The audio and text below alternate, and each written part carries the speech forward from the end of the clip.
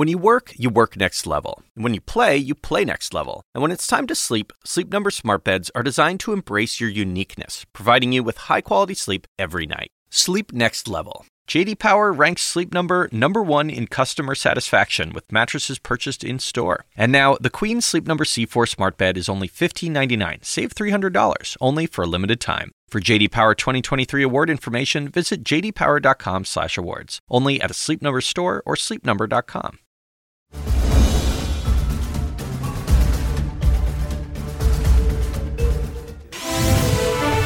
Good evening, everyone. I'm Allison Camerata. This is CNN Tonight, and we begin with breaking news out of Michigan. A shooting at Michigan State University.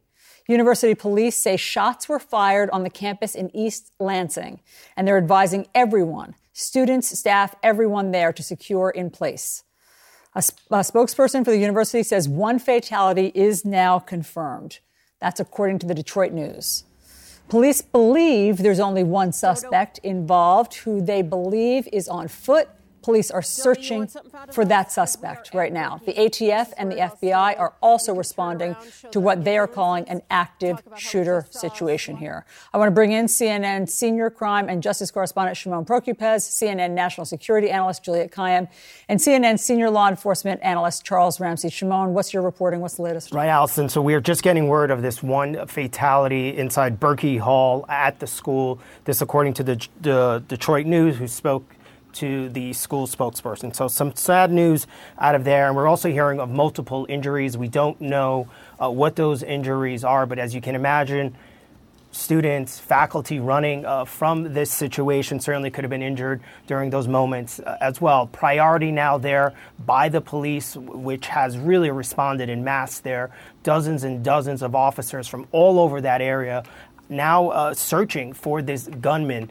They have a brief kind of description, not a very specific description of who they're looking for. Witnesses describe him as a black male wearing a mask. And so that is what police are working on. This all unfolded sometime around 8:30 or so. And the first notice that really went out of this was there was a note, an email and text that came from the school police warning students and faculty of this shooting. And what it said was that there was a shots fired incident occurring on or near the East Lansing campus, secure in place immediately. And then they told students and faculty to run, hide, and fight. And then they explained what to do, and they wanted students to evacuate and then some to hide. But we know that many students and some of the faculty are hiding in classrooms and rooms around the school as police go from floor to floor, classroom to classroom, room to room, searching for victims, searching for the gunman. And right now, the key here is that this is not a secure situation. Police are still searching for this gunman, and that is all we really know at this point. The governor tweeting a message, Governor Gretchen Whitmer there saying that she's been briefed on the shooting at Michigan State University. The Michigan State Police, along with the police, Michigan State University Police, local law enforcement, and first responders are on the ground. And she says, let's wrap our arms around the Spartan community tonight, and we'll keep everyone updated as we learn more. So that's what we're now waiting for. We're waiting for more information. As you can see, the heavy response there by there is an officer there in tactical gear, armed with an AR-15, again with looks like an axe. This is all because they're going through these rooms in this school, and they're using some of those tools to get inside some of those classrooms. But again, at this point, all we know is that there is at least one death, one fatality here, sadly, and several others injured as police from all over there in that area are searching for this gunman as we await for more word here from the police. But this is all still very much developing and very much still an active scene, as you can see there. And Shimon, quickly, we don't know if that fatality is a student, a staff, anything. No, we don't know. We don't know much more than that. You know, it's interesting, though, Allison, we talk about this, the hour, right? This happens around 8:30 at the school. There was an earlier report that this may have started in the cafeteria, so we're waiting for more, obviously, from the police there. But I think given the hour, perhaps there was an event going on or something going on at the school that would have brought people so many. It sounds like there were a lot of people there at the school at the time, and that's sort of why we're also seeing this large presence from police. And the other thing that police are dealing with also are other reports, people seeing things, people calling 911 saying they're hearing things, saying they think they see the gunman, reports of maybe a second shooter. But right now, police are working on the theory that there was only one gunman, one shooter here, and that is who they're looking for. But they're responding to all these other calls. As you can imagine, so many people there frightened, scared, having witnessed this, having to run from this. And so many of them right now are hiding in rooms and in areas around the school as the police continue to search for this gunman, treat the wounded, and go really floor by floor here, trying to make sure that the school is secure. Chief Ramsey, what a nightmare. What a nightmare. I mean, it's our national nightmare, of course, but what a nightmare for these students. What a nightmare for law enforcement. What a nightmare for the school administration. And law enforcement, particularly, as Shimon was just saying, I mean, they've just gotten to the scene. This is a huge campus. They're trying to secure the campus. One gunman, one suspect is still at large. And as Shimon said, they're getting all of these leads or potential leads and trying to sift through them in the, fog of war here. Well, yeah, it's a large response. You have multiple jurisdictions that are responding. You have to coordinate what takes place now because they've got to do a search. That's a big campus. They've got to do a thorough search. So they have to organize the people who have responded because they are going to have to go through the various buildings trying to find this individual who's responsible for this. One thing that I think is very important that we say for those students that are right now on lockdown, stay where you are. Do not venture out and do not let anyone into your area that you do not know. And so I think that's very, very important. They just stay put. I know it's been a while. I know they get a little antsy, but right now that's the best course of action. Let the police do what they do. They thoroughly search all the buildings, every area of the campus, but it's going to take time. It's a very large campus. They've got a lot of response vehicles that have shown up, a lot of police officers, but now the trick is going to be coordinating it so that it's a systematic search of the campus to find this individual. Chief, I'm so glad you're saying that because as we know in these situations, many students do listen to live news feeds, often on CNN. So I'm glad that you are reiterating that to them. So, Juliet, you and I have talked so many times about, hard targets versus soft targets. And of course, by definition, a campus is a soft target. And even though we've hardened our high schools, sadly, tragically, we've had to, and our elementary schools, tragically, we've had to, campuses are much harder. Yeah, I spent a lot of time on sort of campus security. They're cities. I mean, there's cafeterias and stadiums and concert halls and residential areas. They are mini cities. So you're never going to be able to enclose them in the way that you can imagine, say, a high school that might have limited buildings. Also, the residential aspect of it, the party aspect of it is very different because people are coming in and out. There's no identification systems. MSU and other major universities, have lots of students living nearby and in housing. So basically, we spend a lot of time on response, which is what do we know at the moment that it's known, and what are you telling these young adults to do? And I have to say, from the moment this started, the Twitter feed and the communication by MSU has been incredibly. I know people want more information sooner, but their primary goal is to protect the students. They are still getting calls of a potential active shooter. They just got on Twitter about 7 minutes ago with a suspect description. And saying just possibly black, so they're not even confirming the race of the suspect. They are still getting reports of potential active shooters. A lot of these are going to be false positives. People are nervous. We know that, but as Chief Ramsey said, stay put. And then what you're seeing here is how an incident command should work. We've talked, Shimon and I have talked a lot about incident commands after Uvalde. This is how it works. You've got the university and college police out in front. They have been, if they are doing it right, which they clearly have, been working with local law enforcement, emergency management. Those then, in a case like this, will surge quickly into surrounding areas, surging resources, and even the state. I think I saw some state police, and that's how it's supposed to work until you've essentially, destroyed the threat, which they're not at yet. So that's what we're looking at right now. So the students watching this, stay put and follow the communications of of local public safety and verified public safety, not a lot of the noise that's going on, which always does in these cases. Shimon, this is one of the biggest colleges in the country. I mean, 50,000 students right now. Can you imagine the scope of what these first responders and police have to deal with? And I know you and I are both seeing this latest police tweet. Can you read it to us? Yeah, so the latest tweet from the school police there, Michigan State University Police, says that this was several minutes ago. The suspect description is a short male with a mask, possibly black. Police continue to shelter in place. And as we were talking about here moments ago, we are still receiving multiple calls of an active shooter on campus. Of course, people are hiding. People are just scared for their life at this moment. They're in rooms around this campus, and they're just maybe peeking out a window or seeing things somehow, and they're calling 911 just out of fear for their life because they really don't know what's going on. And the fact that the police are still here searching for this gunman. You know, you talk about this being such a large university. Well, many of our colleagues here at CNN attended that school, and so, you know, some are just texting and letting me know that there's actually classes, night classes there. So perhaps that's why the students were there at this hour, because there are night classes. And so that's probably why students were there at this hour. And so, as you said, it's a huge campus.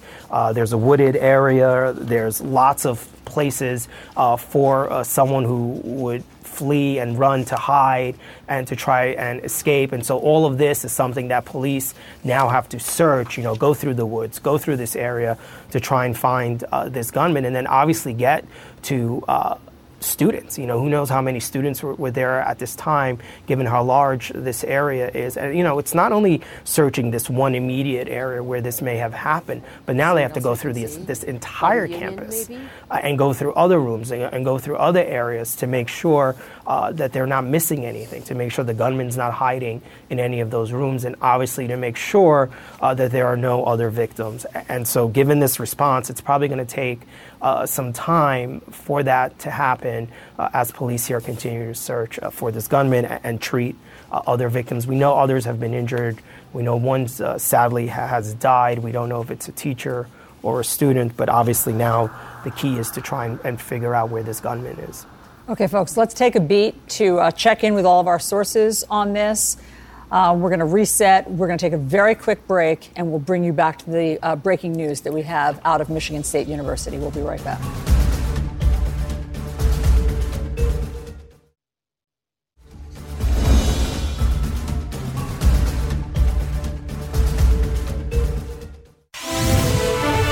We're in the middle of breaking news here. A shooting at Michigan State University. A spokesperson for the university says one fatality is confirmed. We don't know if that's a student. We don't know if that's a staff member. We don't know that information yet. Police believe there's only one suspect at the moment, and they believe that person to be on foot. Police are searching for that suspect. They're advising everyone, students, staff, faculty, to secure in place. My colleague, Erin Burnett, spoke to a student just a short time ago.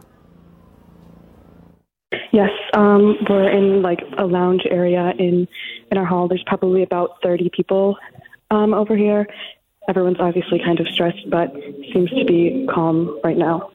Absolutely. Well, I'm glad you all are together. As you say, there's 30 of you. I know we can hear some of you in the background. I mean, I'm not sure if that's an announcement there, but Nithya, did you hear any shots fired, or did anyone? I did not hear shots fired, but some of my coworkers who were in the union building with me heard definitely suspicious noises, and I know our facility staff who was in the building at the time did hear shots fired, yes. Did hear shots fired. All right. Well, Nithya, please stay safe there. Okay, we're back with Shimon Prokupecz, Juliette Kayyem, and Charles Ramsey. Shimon, I just want to read this latest tweet from the Michigan State University Police. I'm sure that there are lots of concerned parents watching us right now. So here's the latest that we have. Victims are currently being transported to Sparrow Hospital. Brody Hall, Snyder Phillips Hall, Mason Hall, Abbott Hall, Landon Hall, the MSU Union, and Berkey Hall have all been cleared and secured. So that second part is good news, that all of these dorms, or if these are just, student common areas, have been cleared and secure. Very good news. The victims, currently being transferred to Sparrow Hospital is not good news. Do we have any number on how many victims there are? Yeah, we don't have a number on the exact number of victims. We know that, as you see on our screen there, that at least one person's been reported dead, and that's according to the Detroit News, who spoke to the spokesperson for the school. That the fatality, according to the Detroit News, occurred in Berkey Hall, which is one of the areas you just mentioned that was cleared. So about 7 buildings here, according to this latest tweet from the police, that has been cleared. So it sounds like police are making some progress. They don't know exactly how many buildings are there, but as you can imagine, given the size of this school, police here, this is about an hour and a half or so, nearly 2 hours since this happened. So police are certainly making some progress and going through the school, going through the different areas in these buildings to try and secure them, find victims. But, listening to that student that Erin spoke to, and you can hear the sounds in the background. I mean, one can only imagine what students go through these days. You're in class, you're doing activities at the school, and now you're running for your life, hiding because there's a gunman on the loose there in the school. So right now that's the priority, really, is for them to get to these students, make sure they're okay, and then obviously to find the gunman. The good news is, though, there have been some reports of shots fired. Police are not indicating that there's been any shooting since they've arrived on campus. You can see so many of the ambulances there standing around, which is somewhat of ominous sign there. But let's see what happens here as we try to figure out more from police and authorities there as we wait for an update. But I do want to make one point, is that we are getting updates, and we should be appreciative of that from the school police there that are updating us in tweets, and updating for many of the family members who are at home watching this, waiting on word for their kids and their loved ones. So we all wait now and see what happened here as we wait more to hear more from police as they continue to search for this gunman, try and get to these students that are hiding in the various rooms around this school. Yeah, we're not going to get ahead of ourselves. We're just going to give information as Michigan State Police bring it to us. But obviously, it's a very nerve-wracked time. I'm also joined here in studio by John Miller, one of our chief law enforcement experts. So, John, it's a huge, huge crime scene now. I mean, it's Michigan State University, one of the biggest schools in our country. 50,000 students are securing in place right now. Well, maybe some live off campus.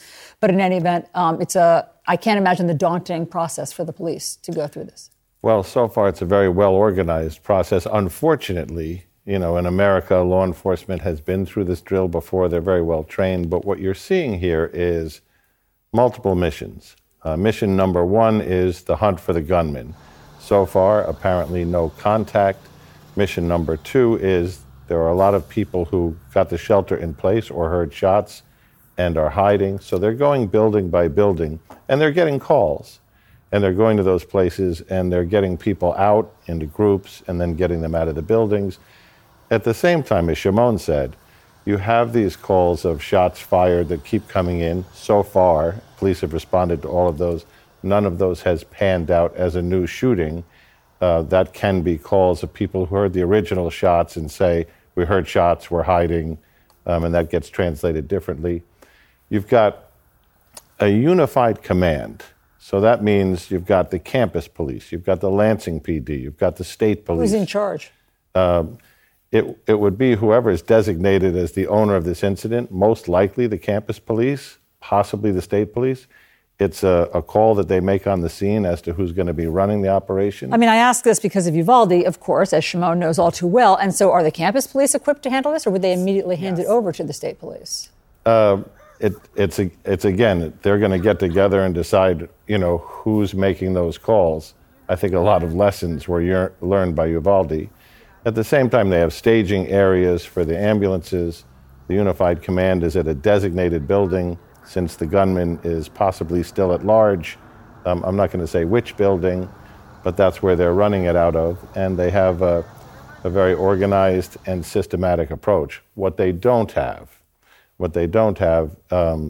is who the gunman is, where the gunman is, and there are some conflicting descriptions of the gunman. What they're getting a lot of and this is causing a lot of running around, is reports of 2 men with rifles, 3 men walking in the dark, armed, and they are responding to those and determining that those are 2 and 3 and 4 person police teams with long guns who are moving around, responding to these calls and trying to get people out. So right now we're in a process. Now, by experience, we've seen a number of these things before. You may have a gunman who struck and fled. You may have a gunman who struck and took their own life by self-inflicted wound. Statistically, we see that in about half of the cases. Or you may have somebody who's waiting for a confrontation with the police. So it's extraordinarily fluid. Okay, Juliet, Charles Ramsey, please stand by. We need to take another very quick break. And I know you have some new information for us on the other side, too. We'll be right back.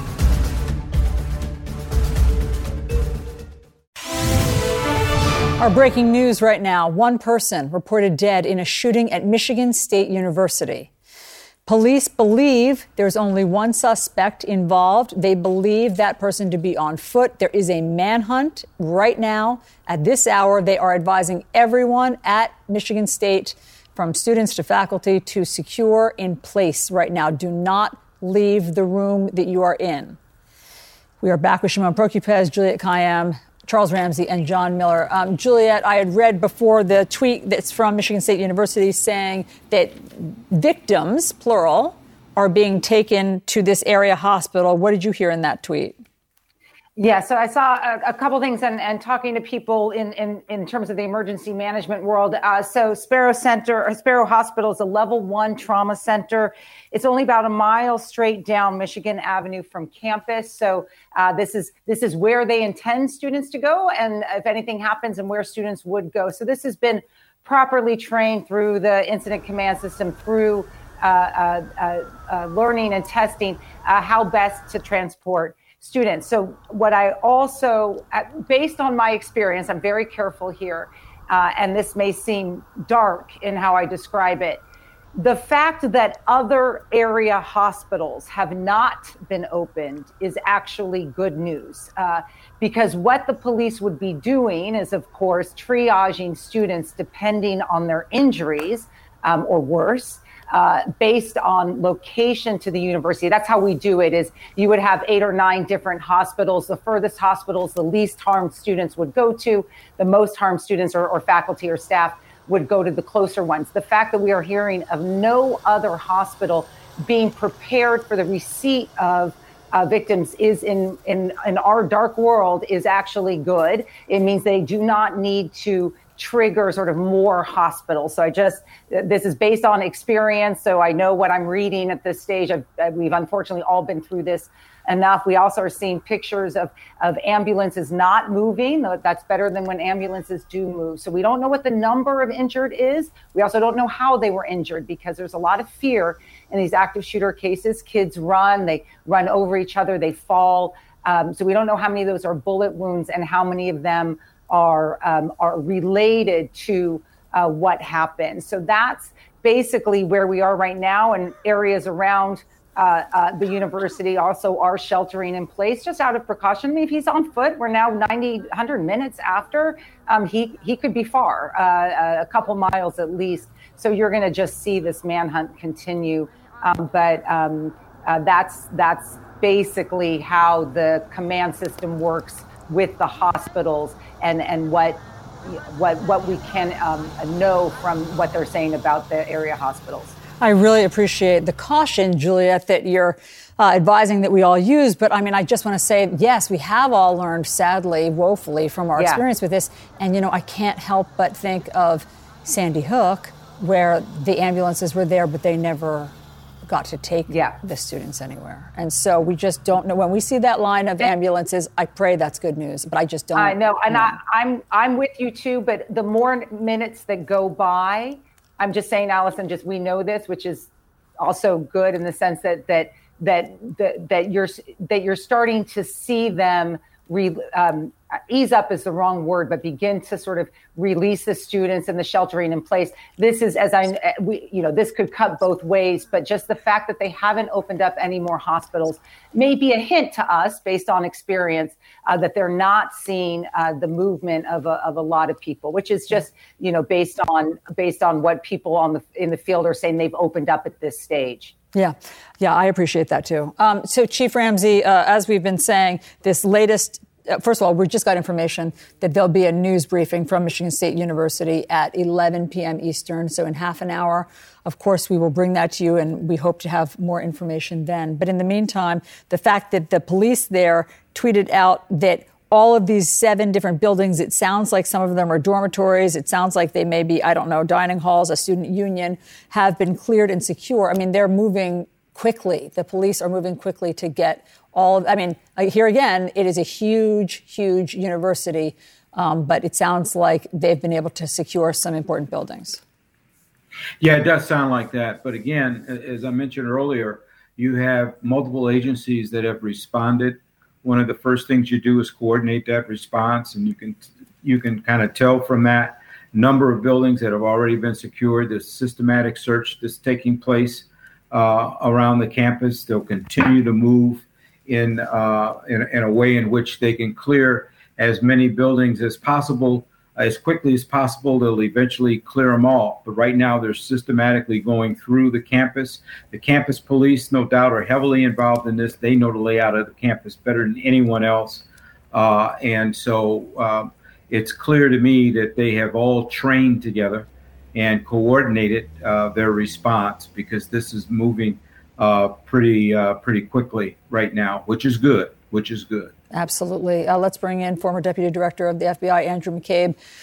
Andrew, it's awful news. I can't imagine how the parents feel watching us right now. I pray that they've been able to get in touch with any of their students. 50,000 students go to Michigan State University.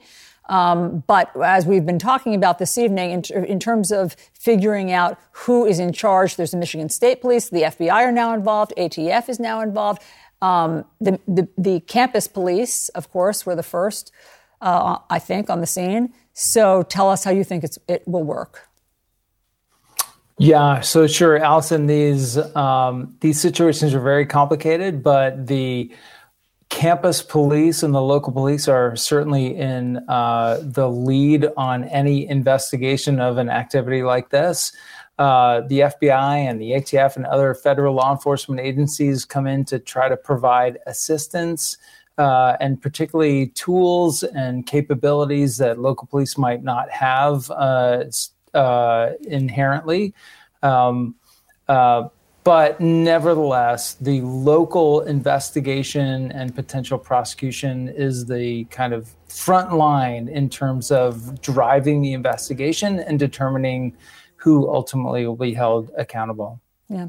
John, I'm sure that the campus police there, certainly at Michigan State University, but at every campus, do these drills and pray that it never happens. And they do them with other agencies. What you're looking for in the active shooter situation from law enforcement is immediate action, rapid deployment, which is when you hear the shots fired, when the calls go out, whoever gets there first, that's a contact team. If it's 2 campus police officers and 2 Lansing people or a state police person, they form that initial contact team and move towards the threat to stop that threat. When the second group gets there, whether it's mix and match or whether they're all from the same agency, who has a long gun, who has a radio, who's taking point, who's going to do communications, they form a second team and they go forward.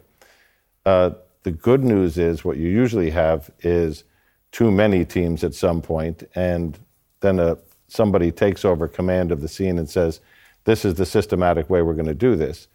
In this incident, what we've seen is, because as you described, Ali, the size of the campus, the breadth of the buildings, the number of people hiding in place is, if we're not making contact with the shooter, now we're searching for the shooter inside the buildings and outside the buildings. In the meantime, we have those people hiding.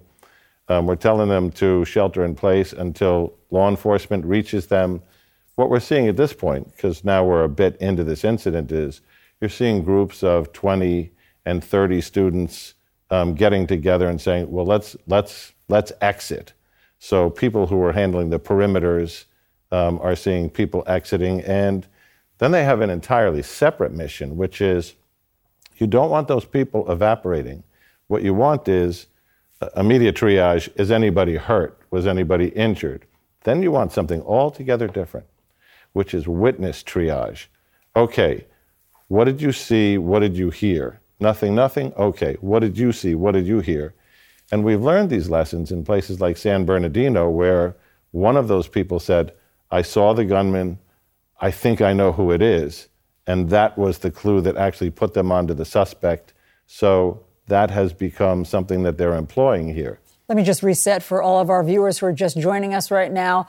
There is an active shooter situation at Michigan State University. One person has been killed. We don't know if that person is a student or a faculty or a staff member.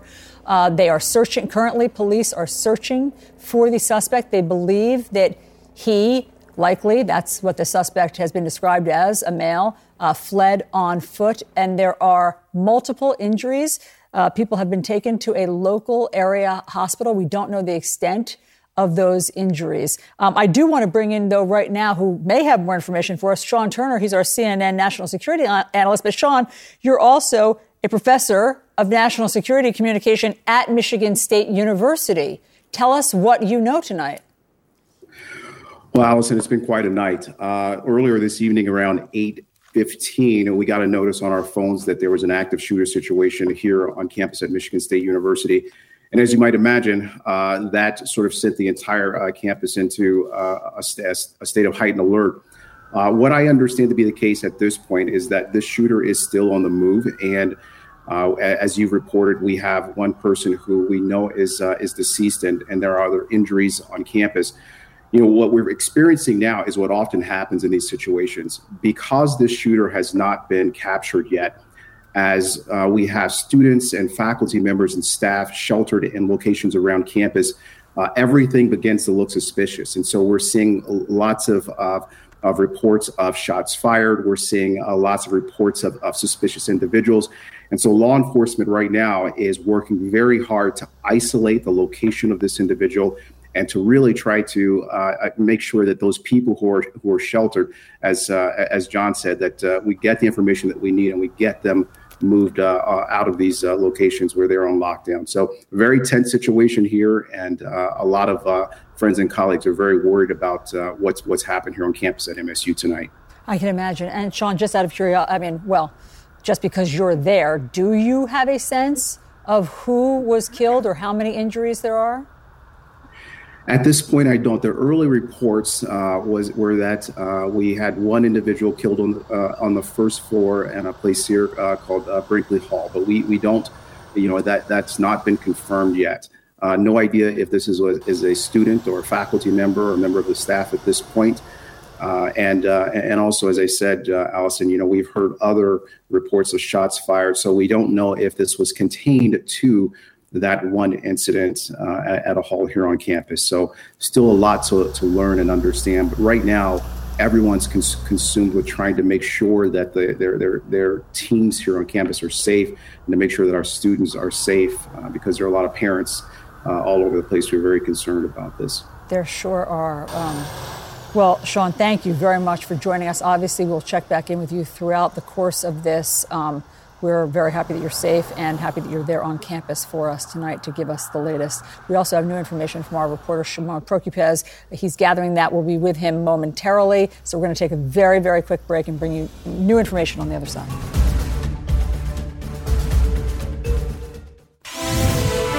Okay, we're back with the latest on our breaking news coverage tonight. One person is confirmed dead in this shooting tonight on the campus of Michigan State University. It is still considered an active shooter situation because police have not found the suspect yet. They say that the suspected shooter is on foot, they believe. The description is that he's a short male with a mask. I also just got this in. This is from the Michigan State University spokesperson who says that Sparrow Hospital, which is an area hospital near the university, is treating 5 victims of this shooting.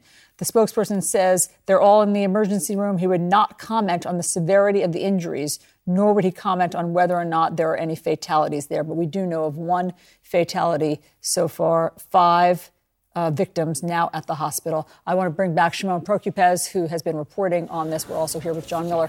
Shimon, what do you have? Yeah, so think about this. Sean Turner kind of gave us, who you were talking to just a short time ago, gave us a timeline of when this first alert went out of shots fired sometime around 8:15. There are some reports that some of the first shots that were fired were around 8:18 near this Berkey Hall, where we're hearing is where this fatality occurred. So we're closing in here on 3 hours. And at this time, police, number one, still looking for this gunman. But think about all of the students and faculty that are still sheltered in place, hiding, fearful for their life, as police still continue to search this massive campus. So at this hour, police are still going door to door inside these buildings, trying to evacuate some of the students and faculty and staff members that are inside this school. We're waiting for police to hold a press conference here shortly in about 15 minutes or so. They said that they would have one at 11 o'clock. But, as you said, we're getting updates from the police and from the school, which have been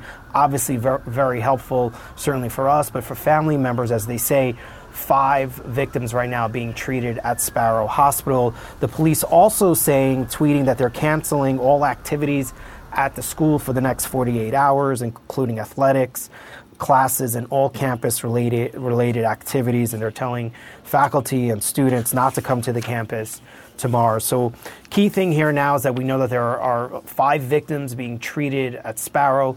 The gunman still, it appears, on the loose as police continue to try to evacuate students and faculty that are all still hiding in these classrooms now for almost 3 hours since this happened. And we're waiting for this police press conference, hopefully here soon within the next few minutes, Allison. Yeah, I hope we get more information that we can share with the parents. John, do you have information on the students barricaded? Yeah, as they're going through these buildings, there's 2 things going on. As they're clearing the buildings, they're finding classrooms barricaded so that someone can't get through the door. And they're finding 20, 30, 10, 50 students who are behind these doors, and they're making arrangements to walk them out. Again, you have to get to that critical information because we have an unknown gunman who is not in custody. So the possibilities are that he's holed up or hiding in a building, or that he left the scene on foot or by car, or that he's self-inflicted and is dead somewhere. But they don't know that. So what they're going to be asking all of these students as they bring them out of these classrooms and out of these buildings are, what did you see? What did you hear? Did you see a shooter? Do you know the shooter? We're still joined by Sean Turner, who's our CNN national security expert and also a professor of national security communications at Michigan State University. He is there this evening. Sean, in terms of students being barricaded, so Michigan State University has night classes, and so kids would have been in class during some of this? Yeah, absolutely, Allison. So a lot of students would have gone to class this evening at 5:10, and many of those classes go until 8 p.m. Some classes would go a little later.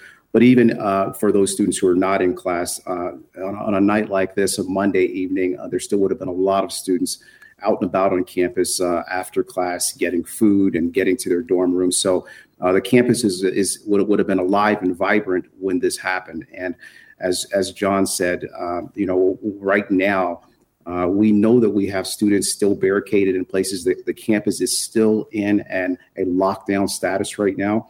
And we're seeing law enforcement clearing buildings and identifying where those students are and trying to walk those students out and ensure that they can get safe and contact family and friends. So still a very uncertain situation here on campus. Okay, we are awaiting a press conference by the police, university police, to share what they know at this hour and who they're looking for at this hour. That will be in roughly 10 minutes. So we're going to take a very, very quick break and be right back with the latest.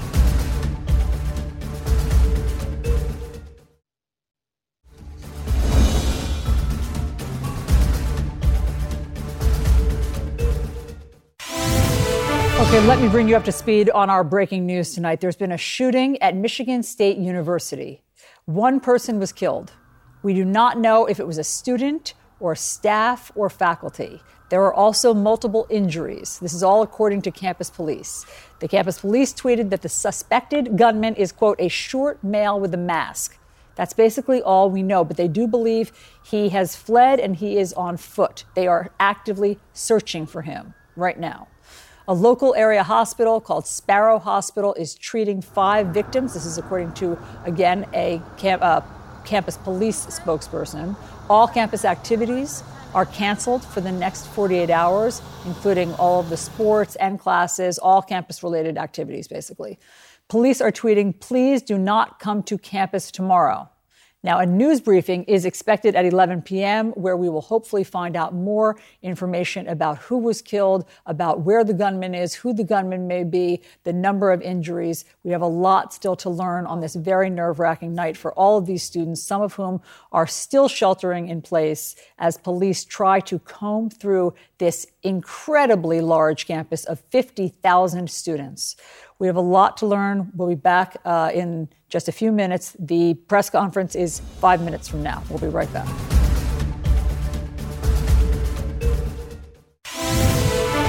We do have breaking news this evening. There has been a school shooting on the campus of Michigan State University. One person is dead. We don't know who that person is. We don't know if it's a student. There are multiple injuries reported by campus police. They've been taken to a local area hospital. We are awaiting a news briefing from the Michigan State University Police. Any moment now, it is supposed to start, and we should be able to have many, many questions answered if they're willing to share the information. The last we heard was that the shooter had fled, and that the shooter was still on the loose, and that police were still searching for that shooter, and that students are still barricaded in some classrooms and some dorm rooms and elsewhere on the campus. Back with me now, Shimon Prokupecz, Charles Ramsey, Sean Turner, who happened to be on campus when they got this alert, and John Miller. So, Sean, let me just start with you. What happened at 8:15 tonight? Yeah, so Allison, around 8:15, maybe a little later, 8:18, everyone who on campus got an alert on our phone that really caught us off guard. It indicated that there was an active shooter on campus and that shots were fired, and notified us that the campus was going into a shelter-in-place status. That alert came out, and for those of us who were leaving campus, I was just about to leave campus at that time.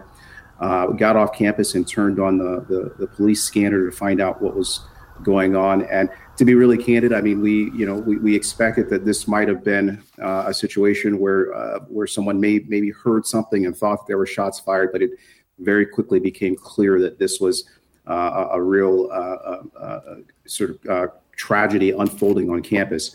I immediately got home, and I still had people in my building on campus that were working late. So for most of us here on campus in leadership positions, we went into a mode of trying to ensure that not only our students, but our staff members, all of our employees were safe in the buildings they were in on campus. Sean, let me just stop you for 1 second. The press conference is starting. Let's listen. Department of Police and Public Safety, Interim Deputy Chief Chris Ross. We've lost the audio of the press conference for a moment, but we are working to get that back and reestablish that. Let me go back to Sean right now. Sean, I interrupted you as we'll go back to this in a second, but I interrupted you as you were saying, of course, your natural. Do we hear this? Not yet. You were saying your natural instinct, as ours always is to think. We have the sound back. Let's listen to the police. Shots fired and a shooting in multiple locations near campus. Please understand that the information that we're sharing, our priority right now is the safety of our students and our campus. The information that we're sharing may change, but we are going to be as transparent as we can and share as much information as we can. But that information may change as it's preliminary. This incident started this evening around 8:18 p.m. at Berkey Hall on campus. We received multiple 911 calls of a shooting inside Berkey Hall. Numerous officers responded. We were quickly on scene within minutes. And there we did locate several victims of a shooting. The incident did move to a building in close proximity, the Michigan State University Union building, where there was another report of a shooting immediately following the first incident. Police and emergency responders acted quickly. We tended to the victims at both of those scenes, and there was an overwhelming law enforcement response to campus to help with this situation. I can confirm that there were at least 5 victims. All 5 victims were transported to the hospital. Some of those victims do have life-threatening injuries. The suspect in this incident, and we believe there to be one suspect, was last seen leaving the MSU Union on foot out of the north side of that building. We are just receiving surveillance footage of that suspect that we will be releasing shortly. Initial information is that the suspect is a black male, shorter in stature, wearing red shoes, a jean jacket, and a ball cap. And we will follow up with additional descriptors of that suspect. Community members on and off campus should remain sheltered in place. We immediately launched our emergency notification system and advised the entire MSU campus to shelter in place as this suspect is still outstanding. For people on campus, please do not come to campus. I can't say that enough. For parents, we understand. I can only imagine the emotion that's involved right now. It's going to help us, and it's going to help our response, and it's going to help us identify the shooter, the less people that are on campus at this point. Please do not come to campus. We are doing everything we can to ensure the safety of our campus and all of our students. We currently have hundreds of police officers and law enforcement officials, state, local, and federal, on campus working in a coordinated effort to ensure the safety of campus and identify and apprehend the suspect. All campus activities will be canceled for the next 48 hours, including sporting events, classes, and all campus-related activities. Please follow our Twitter page for updates. We are sharing live updates at that location. I can't stress this enough. You're probably hearing a lot of information and misinformation right now from social media, the scanner, calls that we're receiving that are not accurate. We strongly encourage you to follow the accurate information source, and we will continue to provide as many updates and accurate updates as we can. There has been false reports of additional shootings. There has been false reports of the suspect seen in numerous different locations. Those reports are not accurate. Please follow us for accurate information. As I said, we're very early on in this investigation. It remains ongoing, and we are going to continue to meet back here and provide updates on the hour. We wanted to provide as much accurate information as possible right now, and we will continue to do that moving forward. As I said, information is very preliminary at this point, and we are working very hard to gather that information, to accurately get it out to our community, to students, to parents, and to everybody who needs that information. Please know that the safety and security of this campus and our students is our absolute priority at this point. We will meet back here at midnight for an additional update.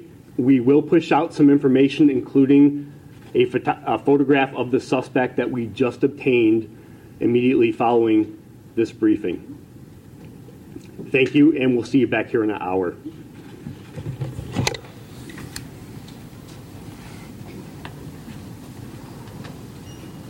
You all are welcome to be here. This is a safe place. You can work from here. You can use this space. I believe back in here there's some pop machines at least that are available. We're working on maybe getting some additional support as well. But please know that you can stay. Okay, we've just been listening there to the deputy chief of the Michigan State University Campus Police named Chris Rossman. He just confirmed for us that, yes, indeed, there has been a mass school shooting at Michigan State University.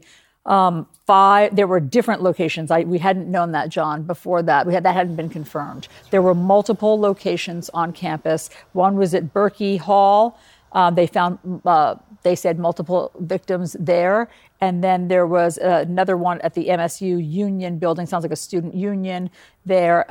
They got other reports of a shooting. They went there. There were victims at both of these scenes. He said at least 5 victims have been transported to the hospital. They do have life-threatening injuries. They've already confirmed that one was killed. Then they believe that the suspect left the MSU Union building on foot. That's where he was last seen. They do have surveillance footage of the suspect, which of course will be very helpful, and they're going to release a photo, they said, very shortly after this. Ball cap, red shoes, possibly black male. Everyone needs to continue sheltering in place. If you're currently sheltering in place in a dorm room, in a classroom, continue to do so. So what they're encountering is, groups who have barricaded themselves in rooms are being found by police who are arranging to get them out, get them to a student staging area, and then bring them to a place where they'll be interviewed to see what they saw, what they might know. But what they're also seeing is people self-evacuating. So the preferred method would be shelter in place where you are, even if you're locked in a classroom, reach out and contact the police and say, this is how many we are, this is the room we're in, and who's coming to get us and how long do you think that's going to be. But where you have a gunman who's not in custody and police SWAT teams and rescue task force moving through the building, it's better for that to be done in an organized way where contact is made ahead of time. Yes, I also have done interviews with Sandy Hook victims who said that, once you've been sheltering in a place and there's been an active shooter, even when the police come to knock on the door, you're so petrified and you don't believe that it's the police coming to knock on the door. You just don't even want to open the door. You can imagine the terror. And then there are people that are, these are the groups that are in classrooms. Typically in these situations, you'll find people in closets. You'll find people, in janitors' rooms in the hallway. They ran to wherever they could run and could close the door behind them. So this will go on for a while. Sean Turner is with us. Sean, as we've said, you happened to be on campus. You're a professor there. So at 8:18, you said you got this alert that there was an active shooter. It's remarkable to hear how quickly they were able to send out that alert and how quickly police were able to respond. Yeah, Allison, and I'll tell you that when the officer says that this was an overwhelming response, that is absolutely true. It was a matter of minutes before the campus was crawling with law enforcement. I do think there were a couple of really important things that the police officer said there. One of the things that's happened here on campus is just with regard to the communication. As he said, there have been a lot of rumors and comments about what's happening on campus, and many of those things have not been true. And it's just really important that people understand that this is a very walkable campus, and so when this happened at Berkey Hall, and then you had the suspect move to the student union, and then leave the student union, what I can tell now in hindsight is that as that suspect was on the move, what people were doing is they were, as I said earlier, seeing suspicious things and reporting that they were seeing suspicious things, and that really sort of got the campus all abuzz because people believed that the shooter was moving around campus, and that may have been true. But it is good to at least know that all of the reports we were hearing about shots being fired at multiple locations around campus. It's good to at least have it confirmed that that's not the case. 2 locations, extremely unfortunate, and to have 1 killed and 5 injured. Obviously, a horrible day for MSU, but it certainly could have been a lot worse. And Allison, I just want to say one thing about this community. The Michigan State University is a very tight-knit, a very close community. Most of the people in this community around this campus, they have some affiliation with this campus. So this really does tear through this community in ways that just aren't explainable. MSU Spartans are a very proud bunch, and they're very proud of their affiliation. So this is really going to resonate with this community and stick with this community, hurt this community for a long time. Yeah, I mean, every single one of these does. Gentlemen, please stick around. We have a lot more questions for you. And up next, we're going to speak to a student, an MSU student, a Michigan State student who was there and can give us his take on everything that he heard and saw. We'll be right back.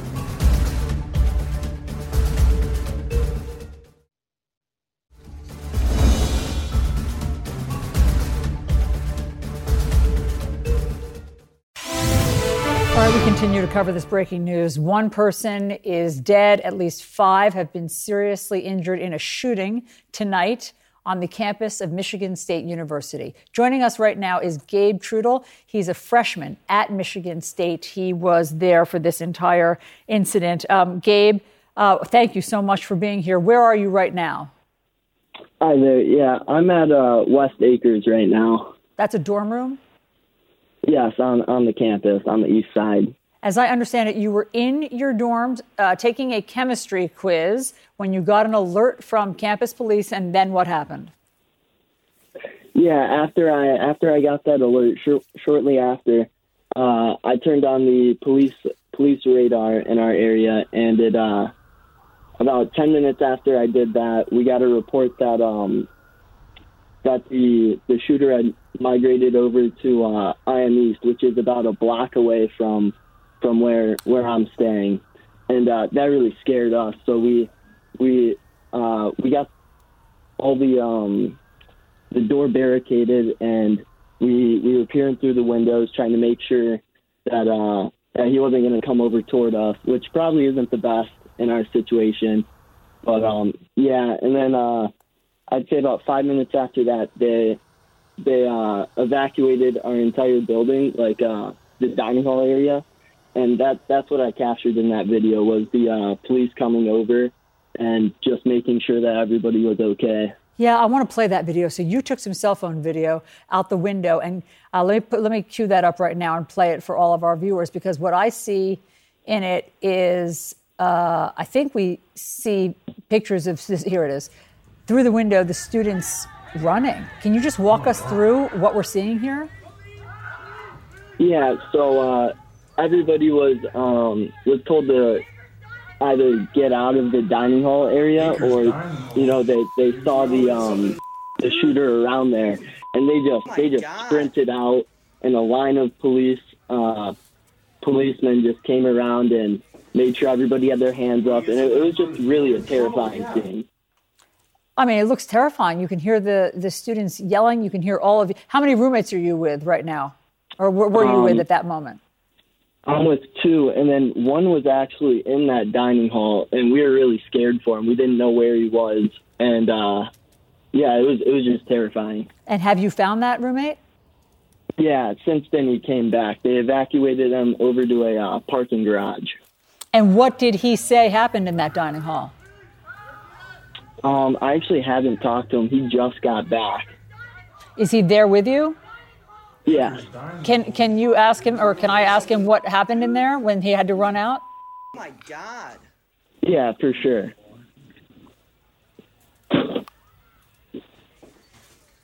What's his name?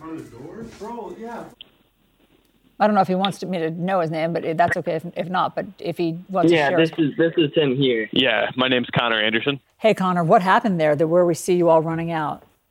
Yeah, so I was in the cafeteria, which is on the second floor. Got a text from some buddies of mine saying that there had been a shooting. It was on the opposite side of campus, though. So basically, we were in lockdown, and everything was calm. And then everyone was listening to police reports and heard that the shooters were getting closer to our location. Still thought we were safe, but we started barricading the doors at some point when we heard there were shots at Hubbard. And then the SWAT and the cops came in, and they all told us to get out of the cafeteria. So we all stormed down the stairs and had our hands up walking out. They had us go to the nearest bus stop, and then as the shots got closer, they had us run to a parking garage. We were kind of stranded there for a little bit until we got waved out by the cops. But were you hearing shots? Personally, no, but people were. That's terrifying, Connor. That's really scary. How many kids would you say were in there in the dining hall at that moment? I'd say 200-300 at least.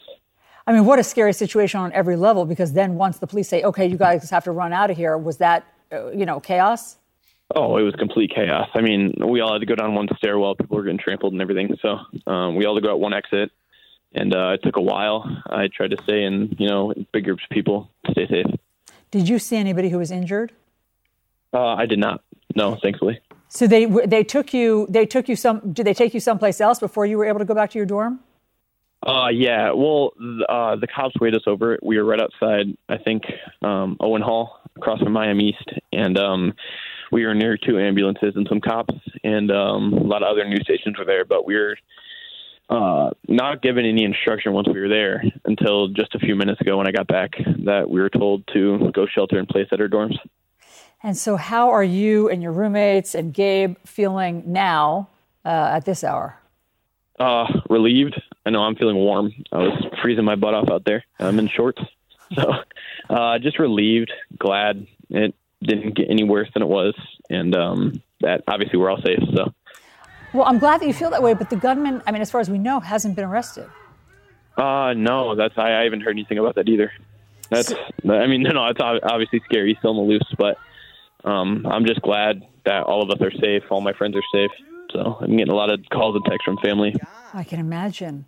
So you guys, you and Gabe and your roommates feel safe because are you barricaded in your dorm right now? Yeah. We got a couple things in front of the door and making sure we're safe.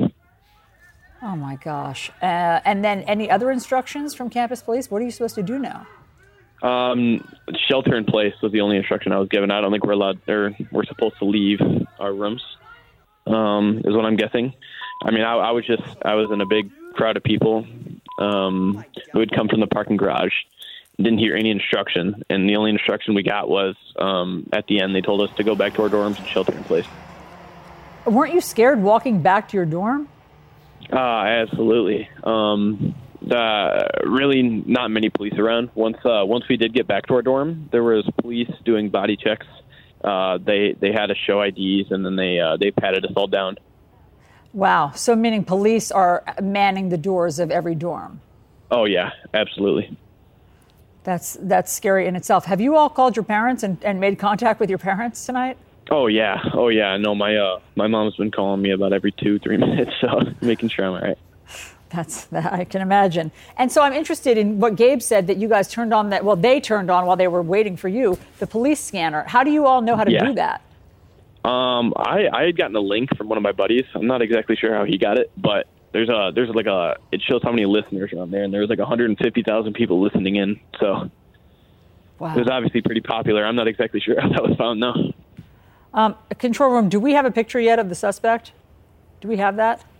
Okay, I want to just show this right now. I just want to put up, this is the first picture that has been released of the suspect. I want everybody to look at the screen. What you can see are the red sneakers that they've talked about in the description, black pants, a jeans jacket, but obviously, he can throw any of that off, a baseball cap.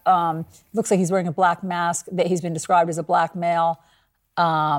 And is that a gun in his hand? There appears to be a gun in his hand. And this looks like he's walking in, obviously, to one of the buildings. We don't know which of these buildings. There were multiple locations. So everybody take a look at that. Police obviously need your help there. Connor, Gabe, thank you both so much. Really relieved that you guys are okay tonight. Have you heard of any students who are not okay? As far as I know, no. Everyone I've talked to, all my buddies that go here, I haven't heard anybody that was injured or shot. I did hear obviously there were some fatalities and a lot of injuries, a lot of ambulances speeding around campus, but not personally, no, thankfully. Yeah. Well, thank goodness you guys are okay. Thanks so much for sharing your story. We really appreciate it. Again, the news tonight, there's been a mass school shooting at Michigan State University. As far as we know, 1 fatality, 5 people injured or being treated, some with life-threatening injuries at a local area hospital. We are waiting for another update from the campus police in half an hour. And we've just spoken to 2 students who obviously are traumatized and are barricading themselves in a room. Here's the suspect. Please keep an eye out. If you're in that area, call police immediately. If you know anything, call 911. We're going to take a very quick break and come back with the latest.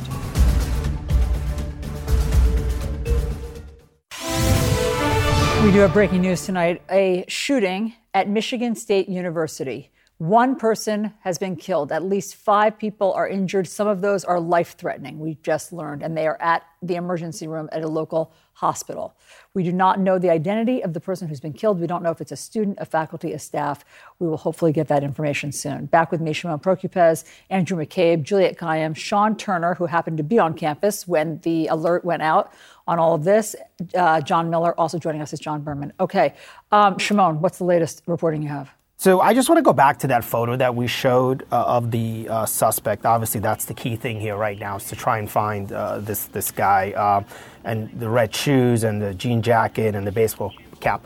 But what I think is interesting here is that it appears that he's walking into this building here. Now, so we don't know what building this is. We don't know if this is Berkey Hall or Union, the other building where the second incident occurred. But I guess the questions are going to be raised about how he got inside that building. Obviously that's something that I wanted to flag, because it appears he's walking in. I don't know where he goes from here, because we don't have the luxury of asking the police right now. But they say that his last known location was leaving that MSU Union Hall. And obviously, from what I'm hearing from friends who've attended this school, the way this area is he could be anywhere. I mean, it's, you're talking about a very large area, wooded areas. There's a whole other, just large community. So obviously the whereabouts of this gunman right now taking probably a lot of time, because there's a lot to search through.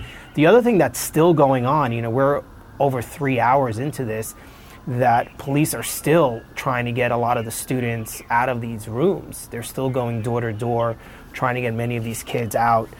You're talking to some of them, but a lot of these kids are still inside, stuck inside these classrooms, afraid to open doors because they're not sure if, in fact, it's the police. So all of that's still very much ongoing, but obviously you can see the police here with this photo are trying to track this man's every move. And so far they've done a good job of finding some photo and video of him. And I'm sure they're continuing to look through more to try and get a better ID on him. But, he's wearing items that should be pretty easily identifiable. So that's going to help them certainly. And then you could see the gun, the handgun, in his right hand. So that obviously is going to be something that authorities are going to keep working through. But a lot more here for the police to do to try and find this man.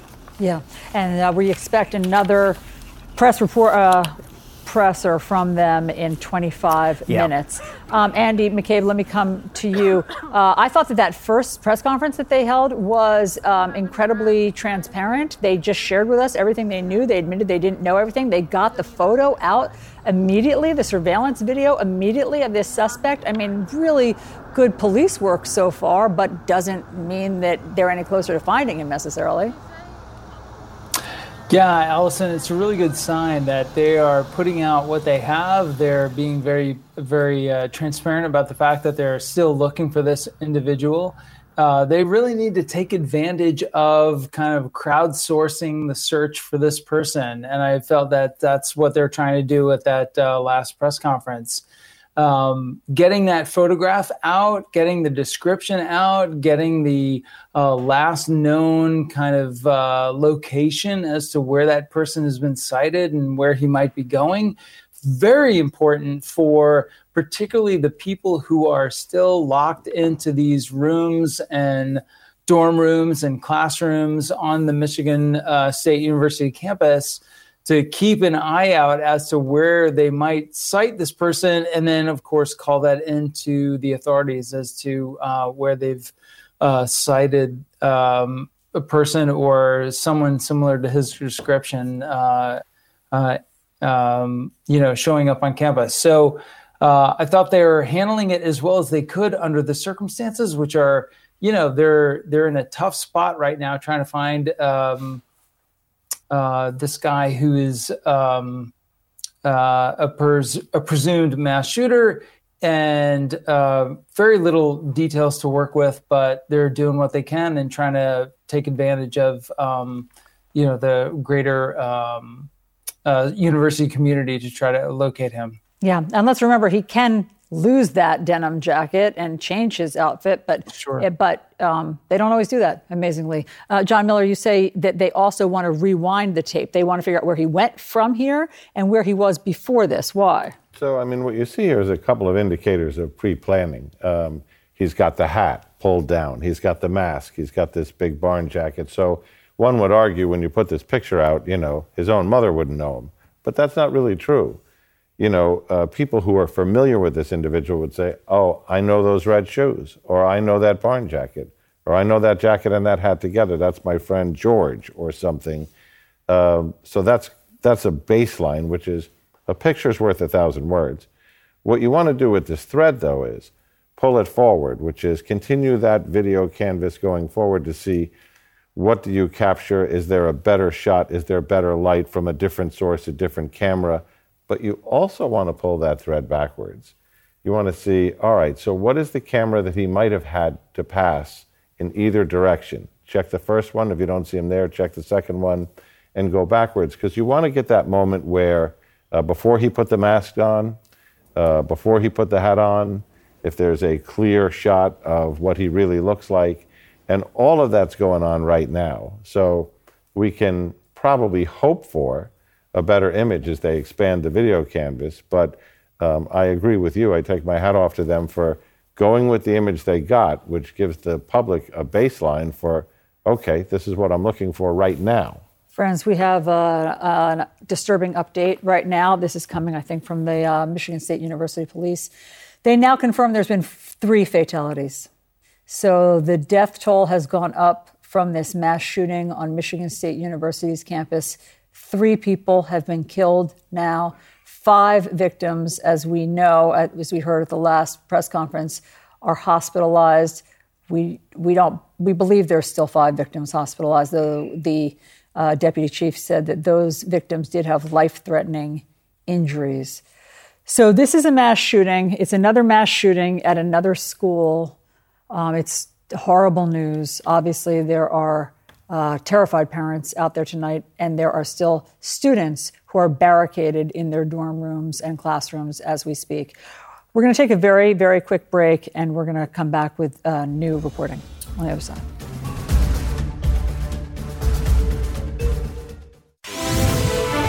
We're back with more breaking news. Police say a suspect is on the loose after a mass shooting at Michigan State University. Campus police now confirm there are 3 people killed.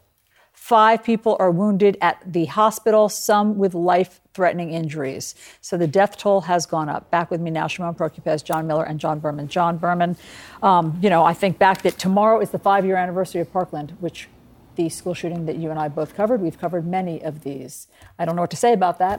I'm all out of wisdom about that. But I just remember the intensity of that, and here we are again. Look, I don't want to be morose or maudlin, but every other day or every other week is the anniversary at this point of another mass shooting, which is not to diminish, I think, the pain or the heartache or the concern that exists in East Lansing right now. What makes this different than so many of the mass shootings we covered is that generally, it seems as if the shooter is either killed or caught right away. I was just trying to think of the most recent mass shootings that we've covered and that we've done where the suspect was on the loose and there was a manhunt. One of them was Highland Park in Illinois, the 4th of July shooting, where it took until that night to apprehend that suspect. But then the other one that might be the most pertinent, we have an expert on it right here with us on set, is the subway shooting here in New York City last April. No one was killed, but the shooting, it was a mass shooting in a subway car where the suspect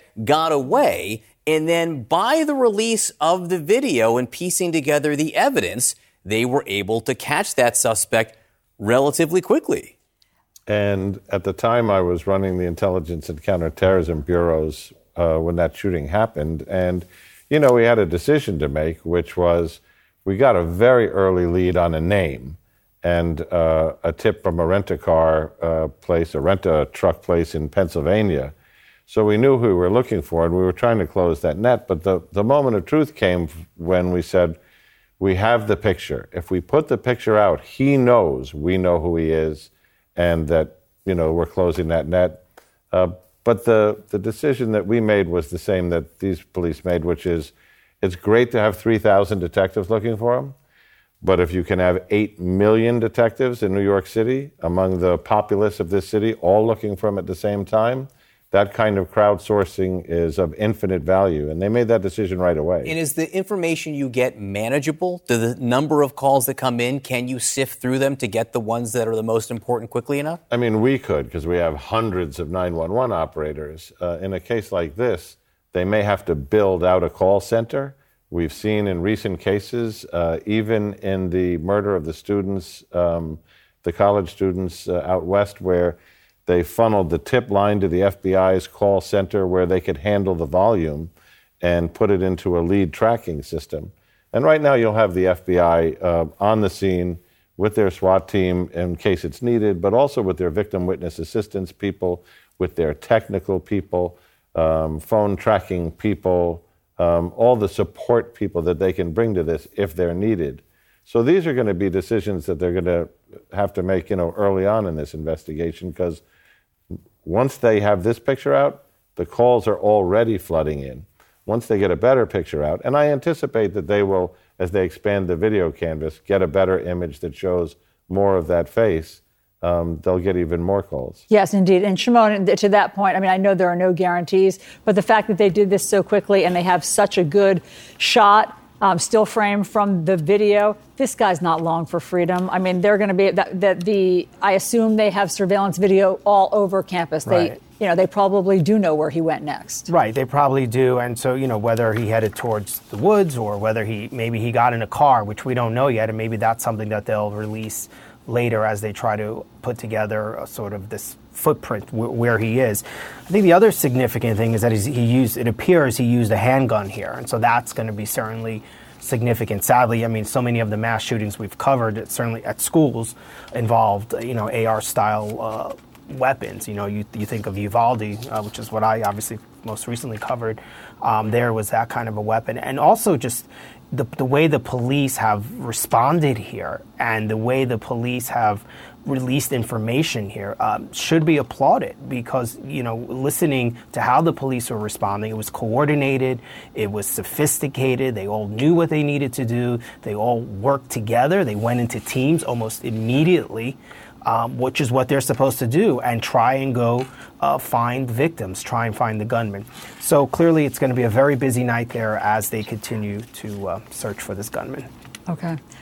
We are awaiting another press conference by the Michigan State campus police there. You can see what looks like students, the aftermath of this shooting there. We're going to take a very quick break. We'll be right back.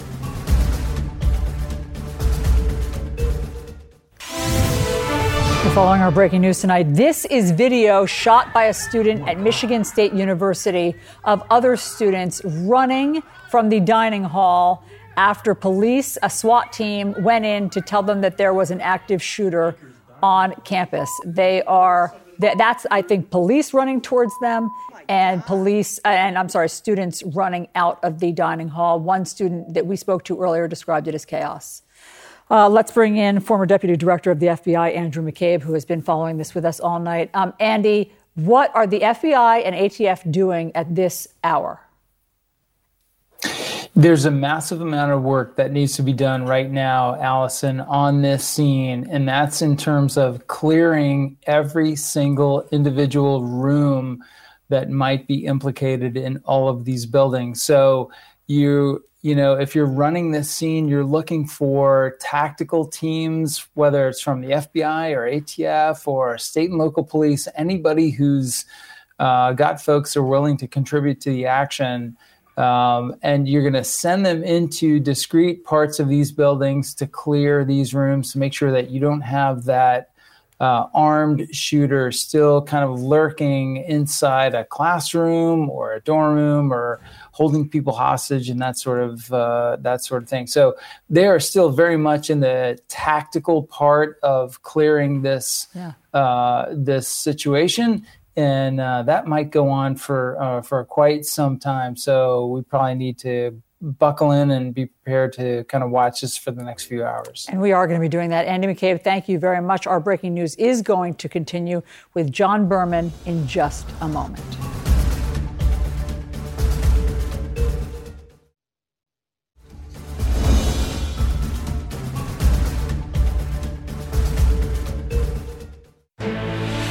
This is CNN Breaking News. Hello, everyone. I'm John Berman in New York. This is CNN's special live coverage. We are following breaking news. At least 3 people are dead, 5 others injured in a shooting at Michigan State University in East Lansing, Michigan. Police say the first call came in at about 8:18 p.m. local time. That's a little bit less than 4 hours ago at this point. Officers were on the scene within minutes. They say they located several victims. The 5 people who were injured have been taken to the hospital. Some of them, we are told, have life-threatening injuries. Now, here's the thing. The suspect is still very much at large. There is a manhunt underway at this moment. This is video surveillance footage. 2 photos you can see here released by the Michigan State Police. This, police say, is the suspect leaving the MSU Union building on foot. You can see the heavy denim barn jacket there, the baseball cap, and notably the red shoes.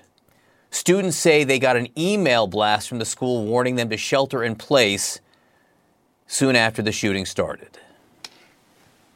We were there locked in the rooms, and the guys were telling us to run out the back doors as quick as we can and run for our lives. And I sprinted out there as fast as I can into the woods. And then from there, I thought the side of the campus would be safe. And then I got a text from my brother saying that they're over near that area. And then I entered Acres. And then when I came into Acres, people started running, telling me to run, that they came into Acres. So it's just a terrifying experience. Were fired at multiple locations on campus. Michigan State has canceled classes and all school activities for the next 48 hours. FBI agents are also responding to the incident to help local police. For parents, we understand. I can only imagine the emotion that's involved right now. It's going to help us, and it's going to help our response, and it's going to help us identify the shooter, the less people that are on campus at this point. Please do not come to campus. We are doing everything we can to ensure the safety of our campus and all of our students. So that news conference you just saw there was about 1 hour ago. There is another one expected in about 15 to 20 minutes. We, of course, will bring that to you live. Joining me now, CNN senior crime and justice correspondent Shimon Prokupecz, CNN senior law enforcement analyst Andrew McCabe, national security analyst Julia Kayyem, and also our senior terrorism and crime and justice analyst John Miller. Thank you all so much for being with us. John, let me just start with you, first of all. Again, 1 hour ago, we did hear from MSU police. They told us at that point there had been 5 injured. Since that news conference, we've learned 3 fatalities. They've also released these photos that we've now seen of the suspect. What are you expecting or what are you hoping to learn at this next news conference? Well, I believe what we now are learning is that at approximately 11:56, 11:54 p.m., a Michigan State Police unit on patrol spotted a suspect fitting this description walking on Lake Lansing Road. They asked for the description to be repeated.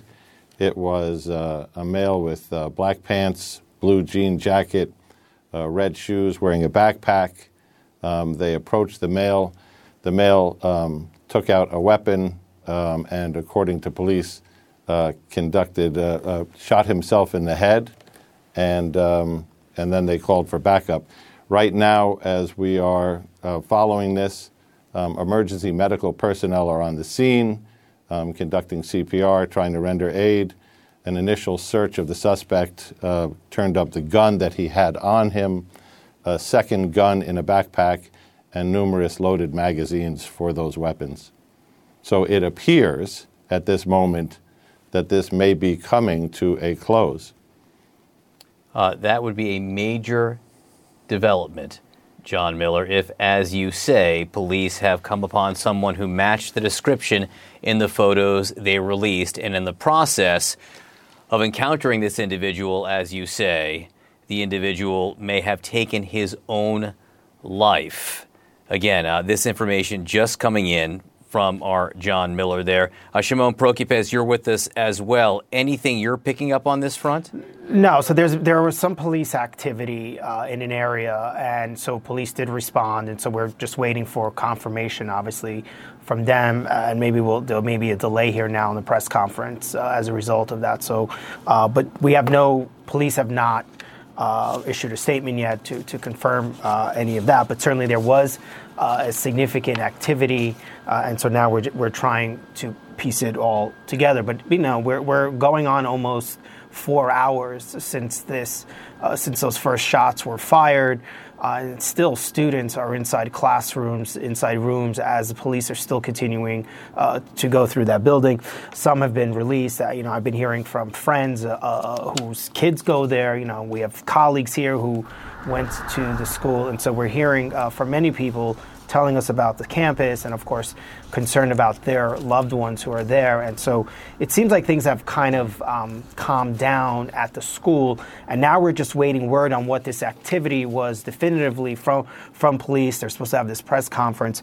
But obviously we're going on about 4 hours since this happened, and police releasing that photo of the shooter, and the description of what he's wearing, kind of those red sneakers, are certainly would stand out to anyone who would see him or approach him. So we're just waiting here for police.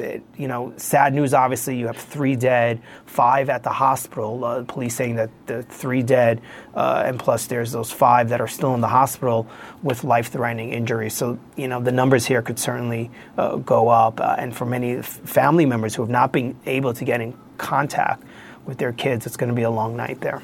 No question about that. And as you say, Shimon, 3 confirmed fatalities at this point, 5 additional people we've been told injured, some of them we were told with life-threatening injuries. Andrew McCabe, the information from John Miller that perhaps there was an encounter with someone who matched the description in the photos that have been released about 1 hour ago. There was an encounter between police and an individual where this individual, it appears, may have taken his own life. If that did happen in the manner described there, Andy, what then do authorities now need to do to secure that scene and secure the overall situation, to know in a way that the threat is over? So, John, in all likelihood, your law enforcement authority, so that's the Michigan State Police and all of their local and state counterparts and their federal counterparts who have been drawn to this scene, are likely going to continue to clear that all the locations relevant to this crisis. So until we have until they have absolutely clear confirmation that this is the person they've been looking for, who is involved in all of the shootings that led up to this event tonight, they're going to continue to have those tactical teams from state and local police agencies and the FBI and all the other federal colleagues that have contributed to this effort to keep going through their basically slow and clear process to enter every facility, every room, every space on all the buildings that are considered to be at risk here, and ensure that there is no continued threat to this environment. So we'll see how that goes. This is obviously a huge piece of information coming from John and his sources. But I would expect that the tactical teams on scene are continuing to do their work. And Julia Kayyem, once again, we are told that we will hear from Michigan State authorities in about 10 minutes. That news conference was supposed to be at midnight Eastern time, then pushed back to 12:20. I don't know if it's going to slide more, given the information that is coming in at this moment. What do you imagine is going on behind the scenes? This is, I was texting with your producer. We'll know what's happening if it's delayed. So it's 12:20, 12:30 is because they're trying to confirm and have a story or have the accurate story of what in fact happened with the suspect. And they still have ongoing things happening. I want to make it clear. So at 11 o'clock, they say there's one fatality and 5 injuries, and some of them severe critical condition. And in that hour, they found 2 more people. So just to be clear, it's a large campus. The 2 different buildings are far apart. These are not like he walked across the street. These large campuses are great distances apart. And so they are looking everywhere to make sure that there weren't 3rd, 4th, or 5th areas where there might have been shootings, that they will then find others. Because I think this gap in this hour, where then they now say there's 2 additional fatalities, means that they're searching, and they may be finding things that are horrifying, in the sense that it's increasing the fatality rate, and that was not in their first numbers. The second is, of course, the response at the college, at the university. That is still going on. You have students. The police officer rightfully said, obviously parents want to know where their kids are. They have to be separated. You can't just introduce a whole bunch of parents into this site. And so this is why, text and phone and just make sure everyone's okay. And you're going to just let time go until the kids are out.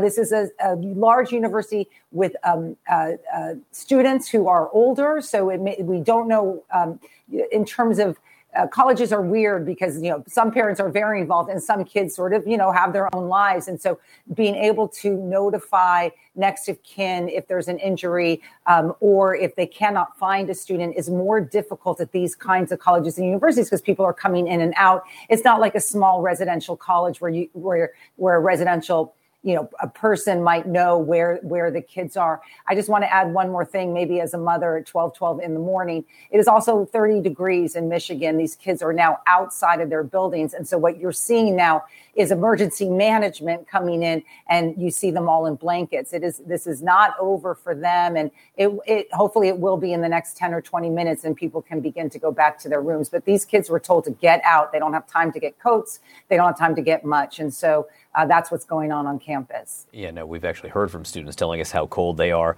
as they were waiting outside, trying to get around there. Juliet, Andrew, Shimon, John, please stand by if you can for a moment. Again, we're waiting for this next news briefing. So much has happened in just the last hour. Number one, we learned 3 fatalities, 5 injuries. Some of them may be life-threatening. That number 3 fatalities is up from what we were told just about an hour ago, so still unclear if that number still could rise. Also, photos of the suspect released and this information coming in from John Miller of an encounter between police and someone matching that suspect, where it appears that that person may have taken his own life. Police telling us they will speak to us shortly. Stay with CNN for the very latest.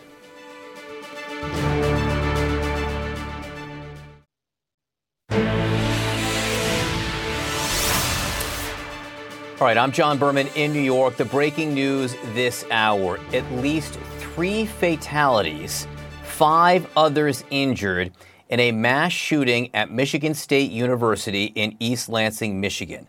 We are waiting for a news conference from Michigan State Police, which should happen sometime in the next few minutes here, and they may have some new information for us. Again, 1 hour ago, they released photos of a suspect, and now we're getting some information about what may have happened to someone matching the description of that suspect. So let's get right to John Miller here in New York for the latest, John, on what you're hearing on that front.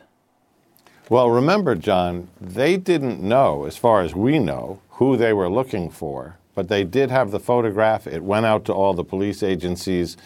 A Michigan State Police team was driving on Lake Lansing Road, saw the individual with the long jean jacket, the dark pants. When they attempted to encounter him on the street, they say he pulled a weapon and shot himself. We do not know his condition, but we are told that they found that gun, a second gun in a backpack, and numerous magazines loaded with additional ammunition. So given the idea that they are saying he is wearing the dark pants, the jean jacket, and the red shoes, there's a significant possibility that they encountered the suspect in the photograph that they released to the public just an hour ago, and this could be taking a turn. What they don't know, because they didn't know his identity when they were searching for him, they may be able to learn, depending on what they find on that individual. Is he a student? Does he have a relationship with a student? Did he work at the school? Or was this some particular grudge, if in fact he's the gunman? So that is the developing part of this story, and hopefully what will be able to be illuminated on when their press conference and their update comes around shortly. You say developing, and we should know this is developing in the last few minutes. This encounter is said to have happened, John, right before midnight? That's right. It was about 4 minutes before midnight, and it was a unit rolling down the street who saw an individual on foot and decided to make the stop. Again, so that would be some 25 minutes ago, which itself was about some 50 minutes after police spoke, and only about 40 minutes after the photos of the suspect were released, showing that jean jacket, showing those red shoes. And now someone matching that description has been in an encounter with police where this person shot himself. The condition at this point, John, not clear?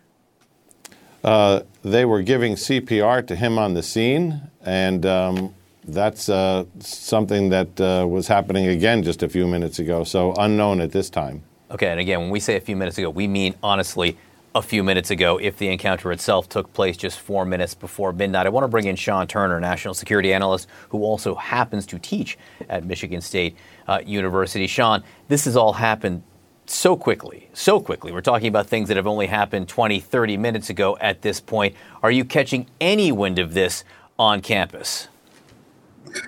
Well, the campus is on lockdown right now, John, but what I can tell you is I live about 1.5 miles away from the campus here at Michigan State University, and Lake Lansing Road, where John has reported that there has been an encounter, is about 0.5 mile away from my house.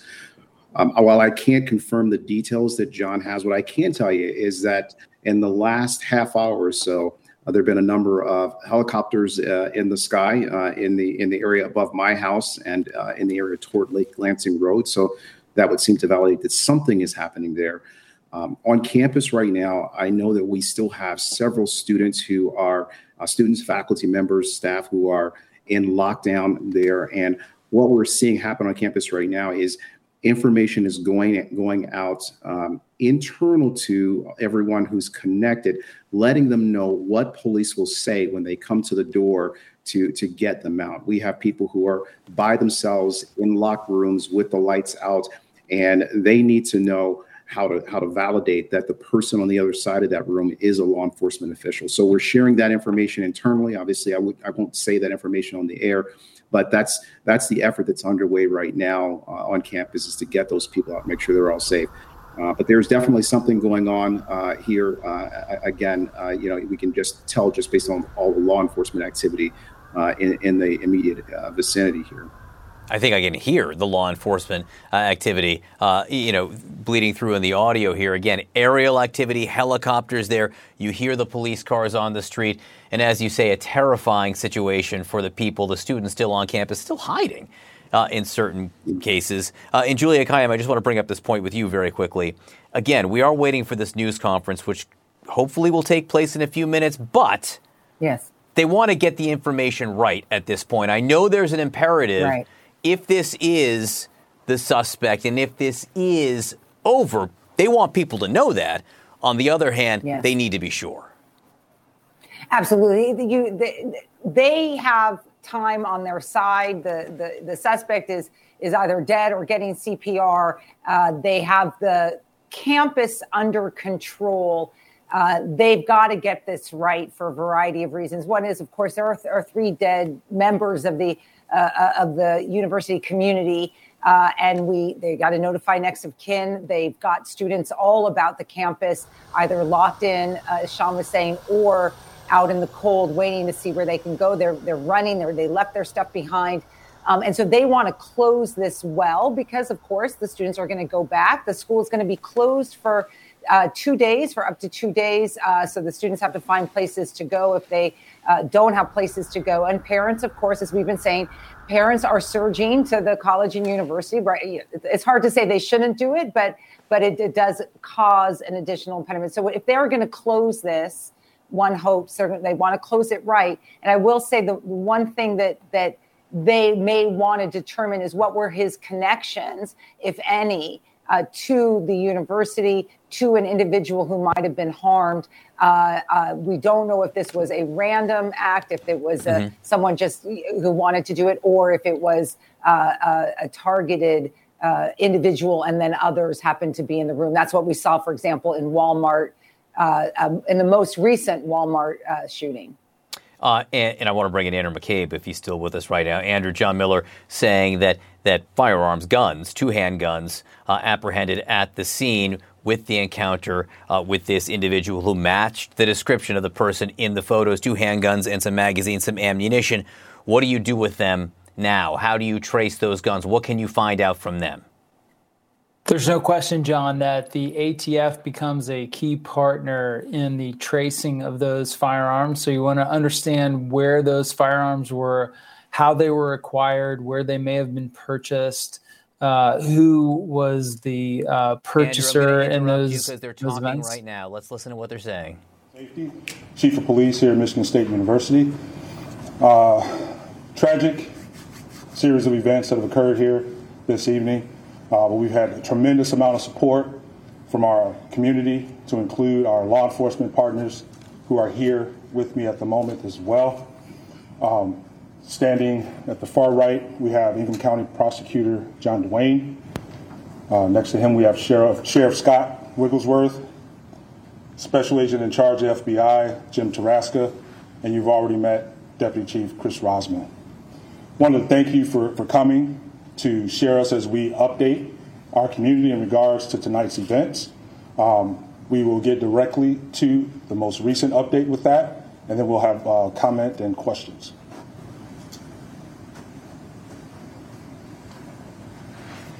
Thank you, Chief. Again, Chris Rosman, Deputy Chief with Michigan State University Police and Public Safety. So we start tonight by sharing an important update. And that update is the suspect in this incident was located outside of the MSU campus. And it does appear that suspect has died from a self-inflicted gunshot wound. It is confirmed that he is deceased. This truly has been a nightmare that we are living tonight, but we have remained laser focused on the safety of our campus, our students, and the surrounding community. We are relieved to no longer have an active threat on campus, while we realize that there is so much healing that will need to take place after this. Again, to reiterate the update, there is no longer a threat to campus. We believe there to only be one shooter in this incident, and there is no longer a need to shelter in place on campus. There is no longer a threat on campus. We are sad to report that there have been 3 confirmed fatalities. This is in addition to the 5 victims who were injured and transported to the hospital. Some of those 5 victims still have life-threatening injuries.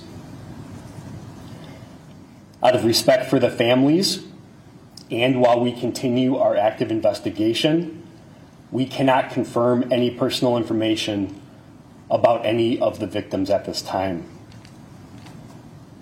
Again, we want to reiterate to everybody that we know there is a lot of information that's being shared on social media and being said on the scanner. Please continue to get your information from us. We are committed to sharing timely and transparent information. Our hearts are with those who have been affected by this senseless act of violence. Giving an update like this is never easy. As a father, I can only imagine how parents are feeling right now. This will be the beginning of a long healing process for everyone who has been affected. That is the initial information that we're able to share at this point. I'll conclude by saying again that this is still a fluid situation. There are several different crime scenes that we are processing with our state and federal partners. And there's a lot of work that still needs to be done. At this time, I'm going to turn it over to Special Agent in Charge James Tarasca from the FBI. Thanks, Chris. Good evening. I'm Jim Tarasca, Special Agent in Charge of the FBI in Michigan. Our hearts go out to the victims, their families, and the entire community. I'd like to thank Chief Lynch for your leadership tonight and your partnership. This evening, FBI agents and our response teams joined our law enforcement partners to assist in investigating this horrific incident. We will continue to investigate until we are sure no further threat is posed to the public, which at this point, we're pretty clear it's not.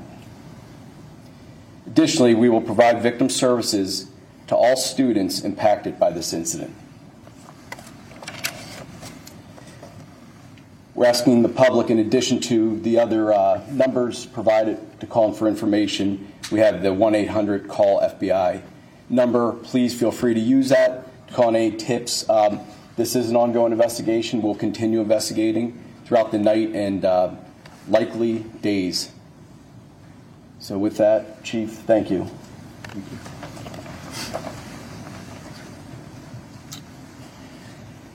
In addition to the FBI tip line, we have countless investigators from not only the MSU, Police and Public Safety, but our local, county, state, and federal partners assisting us with this investigation, and there still is a lot to do.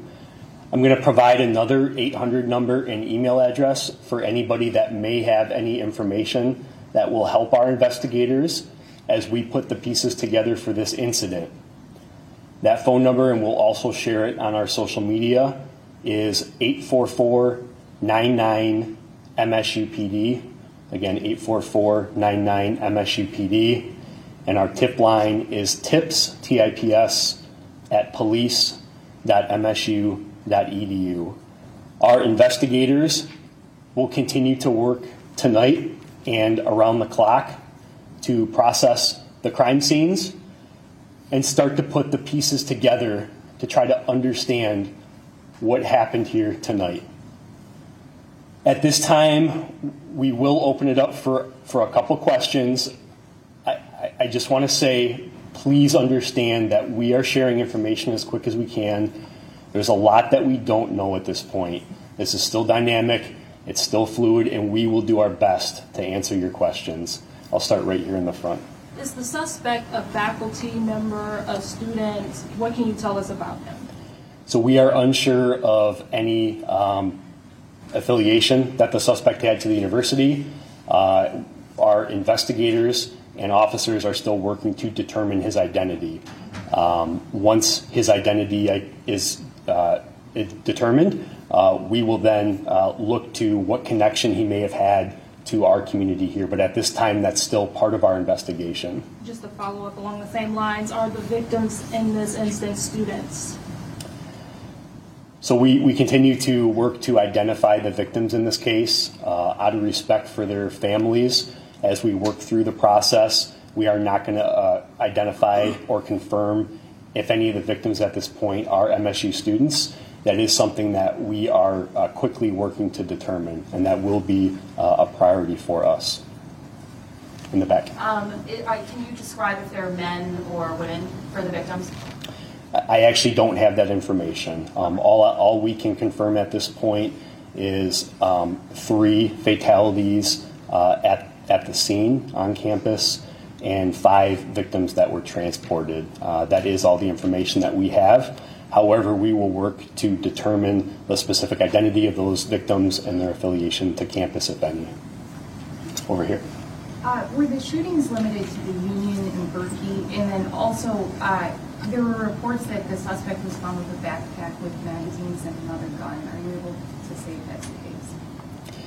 So the first question was the location of the shootings. We can confirm that the first shooting occurred at Berkey Hall, and the second subsequent shooting occurred at the MSU Union, which is adjacent to Berkey Hall. Victims were located at both of those locations. There were no other scenes, or a shooting did not take place at any other location. There were erroneous reports that there were additional shooting scenes, and that is not true. The question about what the suspect had in his possession when he was contacted, I cannot confirm that right now. We did release some pictures of the suspect. I cannot confirm if he was possessing a bag at that time. Go over here. Do we know what type of gun was used? We do not at this point. We do not have that information. That will be part of this investigation in terms of what type of weapon was used. We do not have that information at this time. Our investigators are working. That's part of the investigation that we're putting the pieces together right now. Go over here. Do you have any information about what the motive was for this?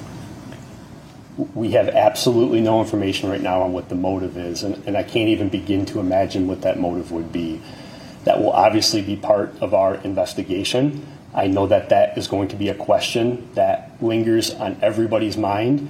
We will do our best to determine that, but at this time we have no idea.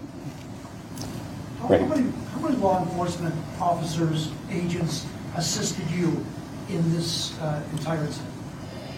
The initial response to the initial shooting was overwhelming. Every one of our law enforcement partners in Ingham County responded to the scene, and additional counties in this area showed up along with our federal partners. I'm comfortable saying in the hundreds. We had hundreds of law enforcement officers from university, local, county, state, and federal from the mid-Michigan area that descended on campus today in a coordinated effort to resolve this incident and secure our campus. In the back, Yusuf. Do you know where the MSU president is, and do you know why we haven't heard from her? I don't have that information right now. My understanding is that she is returning to campus and has been briefed on this incident, and I can only imagine what she's feeling at this point. Our focus up to this point has really been on the safety of our campus and the public safety operations at hand. And we have briefed not only our president, but our executive leadership team every step of the way.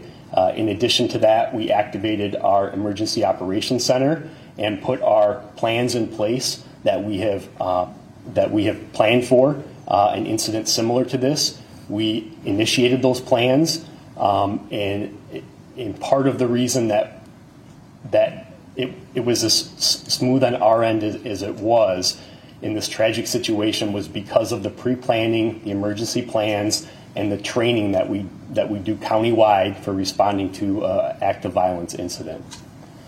In the back, great. Can you confirm how many fatalities and injuries there were at each shooting location, and how many people were at those locations when the shooting started? Sure. The question was how many victims were at each shooting scene. I unfortunately do not have that information. Out of an abundance of transparency, I can share that 2 of the fatalities were at Berkey Hall and 1 was at the MSU Union. The other 5 victims, I don't have the specific locations where they were. We also don't have specific information on how many students or people were in those buildings when the shooting occurred. I do know that there were students in those buildings. I don't have a specific number. I want to commend the students and our community on how they reacted when we sent out our emergency messaging, instructing people to shelter in place, to run, hide, fight. Our community listened, and that's why a lot of folks in those buildings were able to escape, is because of following our instructions. I'm going to go over here in the back. You talked a lot about the collaboration and the massive response. What led you to this guy? How did you find him? So I actually don't have that information right now. The update that we provided about the contact that we had with the suspect off campus was very fluid and dynamic and occurred right before coming in here today. So unfortunately, I don't have that information on what led us to his location. He was contacted by law enforcement. He was contacted by law enforcement off campus. I cannot confirm that location right now. That scene is also being treated as a crime scene and is being investigated as we speak. We may have additional information to share relating to that in the future. Tell you what, over here, go ahead. The 5 victims, are all of them still in critical condition? Are some in stable condition? What's the range of their condition? So we do not have a current update on the 5 victims that are at the hospital. I am aware that they experienced life-threatening injuries. We hope to have an update from the hospital, and I think at future briefings we will have a representative from the hospital here that may be able to share additional information as well. Sir. Yeah, thank you. The shooting victims in Berkey, were they all in one location, such as a particular classroom? So I don't have that information right now. That will be part of our investigation in terms of where the victims were located within the building. We don't have that information available to us right now. Right here. Are there plans to close campus beyond the 48 hours? So at this point, we are declaring that campus will be closed for 48 hours. That is the current status right now. That is subject to change as we evaluate our response to this incident, keeping the victims and the students of our community who have been impacted by this tragedy at the forefront. If we need to extend that we will, and the appropriate conversations are occurring to make those determinations right now. Sir? Can you confirm that the suspect in the photos is the same person that was found dead? I can confirm that the photograph that we pushed out immediately as part of our transparent information sharing is the same suspect that was found deceased, yes. Sir? Just so I'm clear, can parents come to the campus now to pick up their students, and can students leave the campus? Yeah, so we have lifted the shelter in place. That communication was sent out during this conference. Students are free to leave and go about their business. If they would like to be picked up, they may do that. We encourage any student that experienced any part of this incident that may be a witness to contact us. We have already been in touch with several of them, but if there are any students that witnessed any of the tragedy that occurred tonight, we would refer them to our tip line and email. We would like to have an investigator speak with them to understand what their experience was during this tragic incident. In the back. To your knowledge, was there anybody that confronted the shooter either at Berkey or the Student Union building? We do not have any information on whether anybody confronted the shooter at either one of those buildings, one way or the other. Part of the investigation, we will look at the sequence of events and what occurred at each building, and that's why we encourage any students or witnesses to come forward to help us piece the sequence of events together. Go ahead. Were any campus threats reported in the last few days or on social media? And then how did police find the suspect? Did he shoot himself prior to police interaction? So we have not received any threats to campus in the last several days or before this incident. We have not received any threats to our knowledge. Obviously, our state and federal partners are constantly monitoring different sources to provide information to us. And to my knowledge right now, we were not aware of a threat before this. What was the second part of your question? How did you all stop the suspect? Did he shoot himself before he made contact with you guys? So I don't have the particular details on the encounter that happened when law enforcement confronted the suspect off campus. That will be part of our investigation as well, but I don't have the specific details of how that incident transpired. What was the first time that the call came in? The first report that we received was at 8:18 p.m. 8:18 p.m. We responded in force. We had officers on scene, not only from MSU Police and Public Safety, but East Lansing Police Department, the Michigan State Police, the Ingham County Sheriff's Office, Meridian Township Police Department, initially responded to that scene within minutes. We had officers in the building following their active shooter protocol and going towards the threat.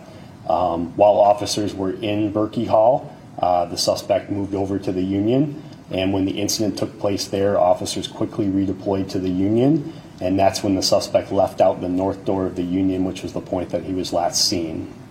We'll be taking one more question, and then we'll provide an additional update at 1:30 a.m. So we'll take one more question, and we are going to do another update at 1:30, which is a little less than an hour from now. Go ahead.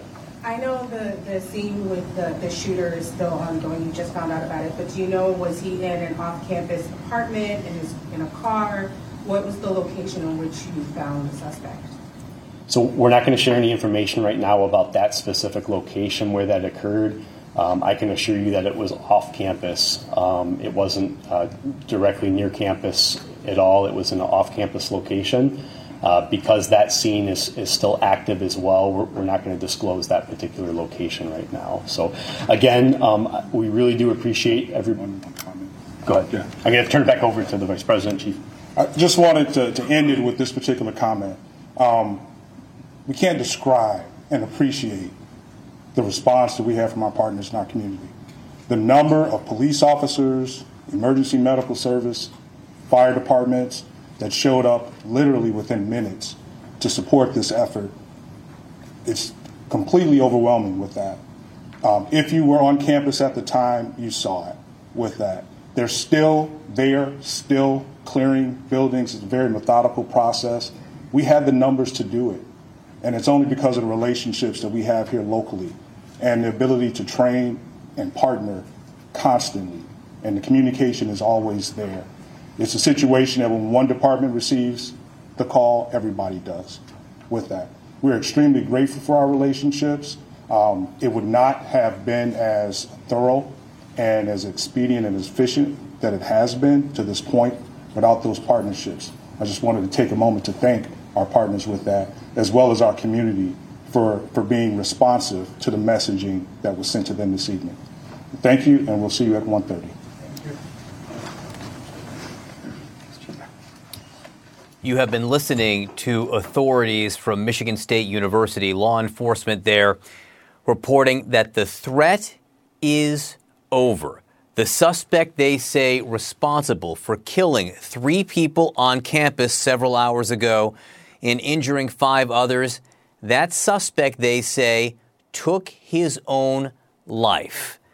They say the threat is over. The shelter-in-place order that had been in effect in Michigan State University, that has been lifted.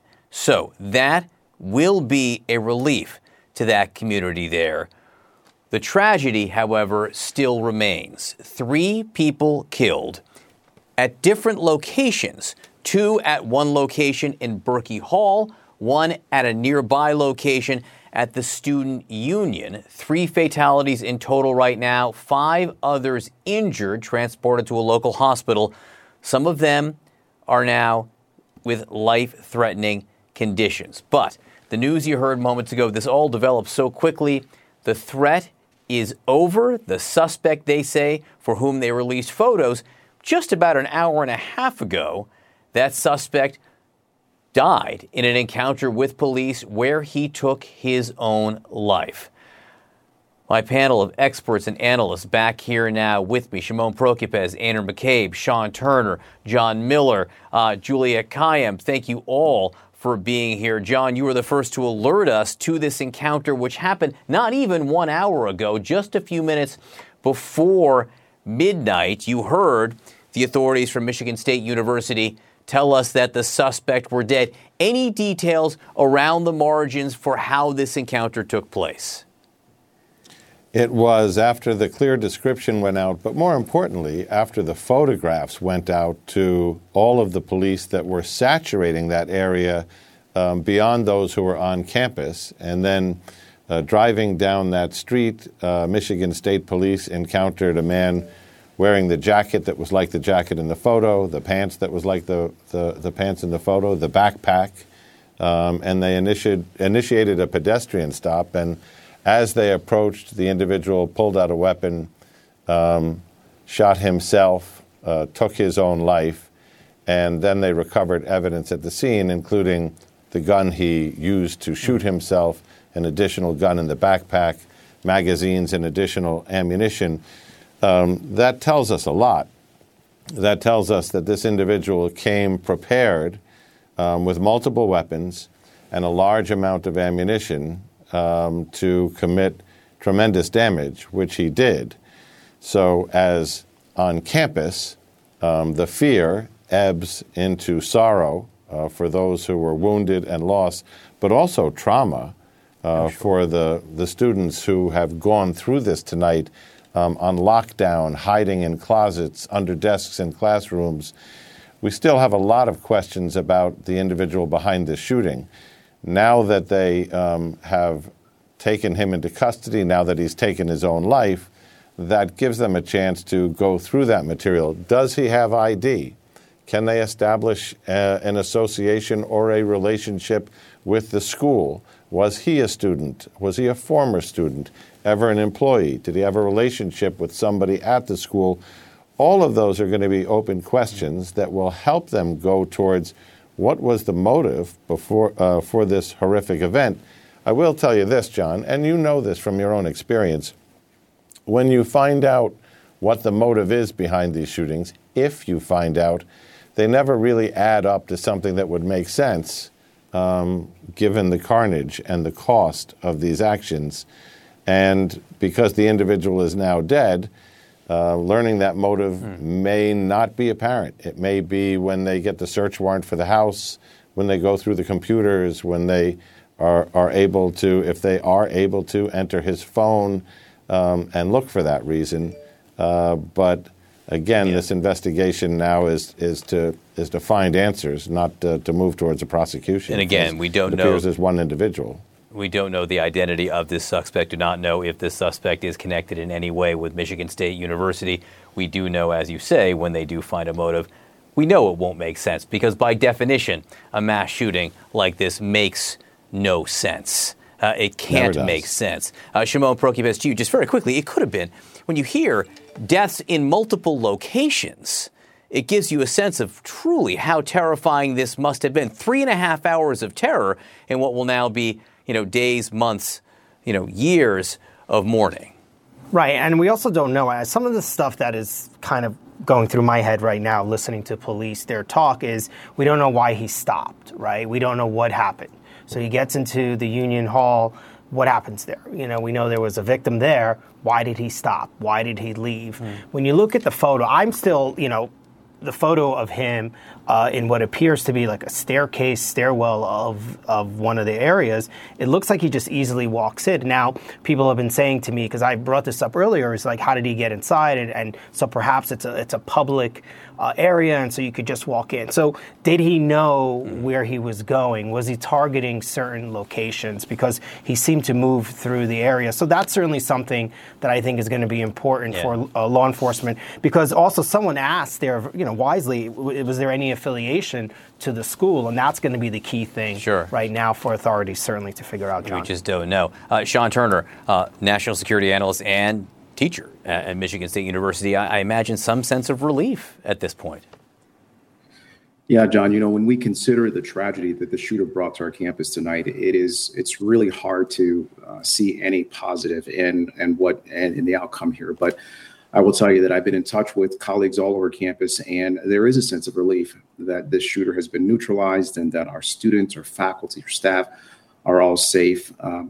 But as everyone has said, now comes all the questions. Why did this individual come on our campus and kill people and wreak the havoc that they've wreaked? And what was the motive? So we're going to turn to that now. But I think the real important thing for us is that everyone is safe. And tomorrow, we're gonna look to understanding the causal factors.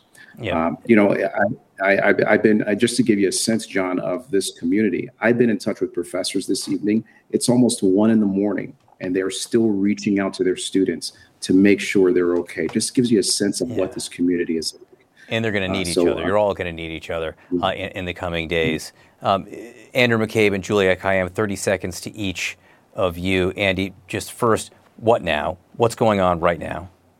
Sure, John. So the FBI and their colleagues are going through the history of this person to try to understand what his motivations were, to try to understand what brought him to this moment in this community at this time. Michigan State, this community is struggling to understand why they are the latest in what is a uniquely American experience and understanding and experiencing a mass shooting in their midst. But it is the job for law enforcement to understand as much as they can about what brought this person to this moment and this mass shooting tonight. And we'll hear more about that, I think, in the future.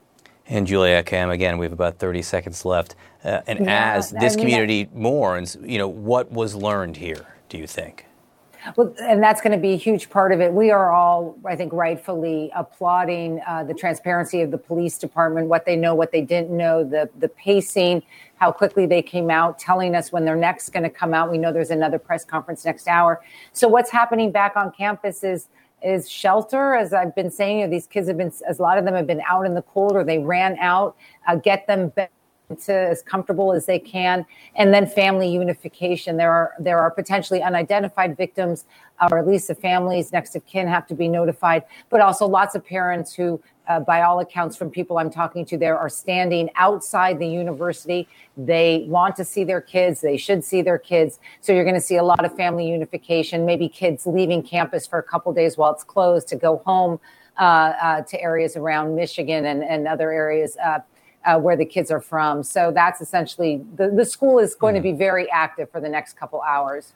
Yeah, very active for the next couple hours. And again, the school and the community will be very much in pain for the next several months, if not years. Thank you all for being here. I know many of you will be involved just after this next break. John Voss picks up our breaking news coverage right after this. We all do things our own way, and since the way that each of us sleeps is unique, you need a bed that fits you just the right way. Sleep Number smart beds make your sleep experience as individual as you are, using cutting-edge technology to give you effortless, high-quality sleep every night. J.D. Power ranks Sleep Number #1 in customer satisfaction with mattresses purchased in-store. And now, the Queen Sleep Number C4 smart bed is only $1,599, save $300, only for a limited time. For J.D. Power 2023 award information, visit jdpower.com/awards. Only at a Sleep Number store or sleepnumber.com.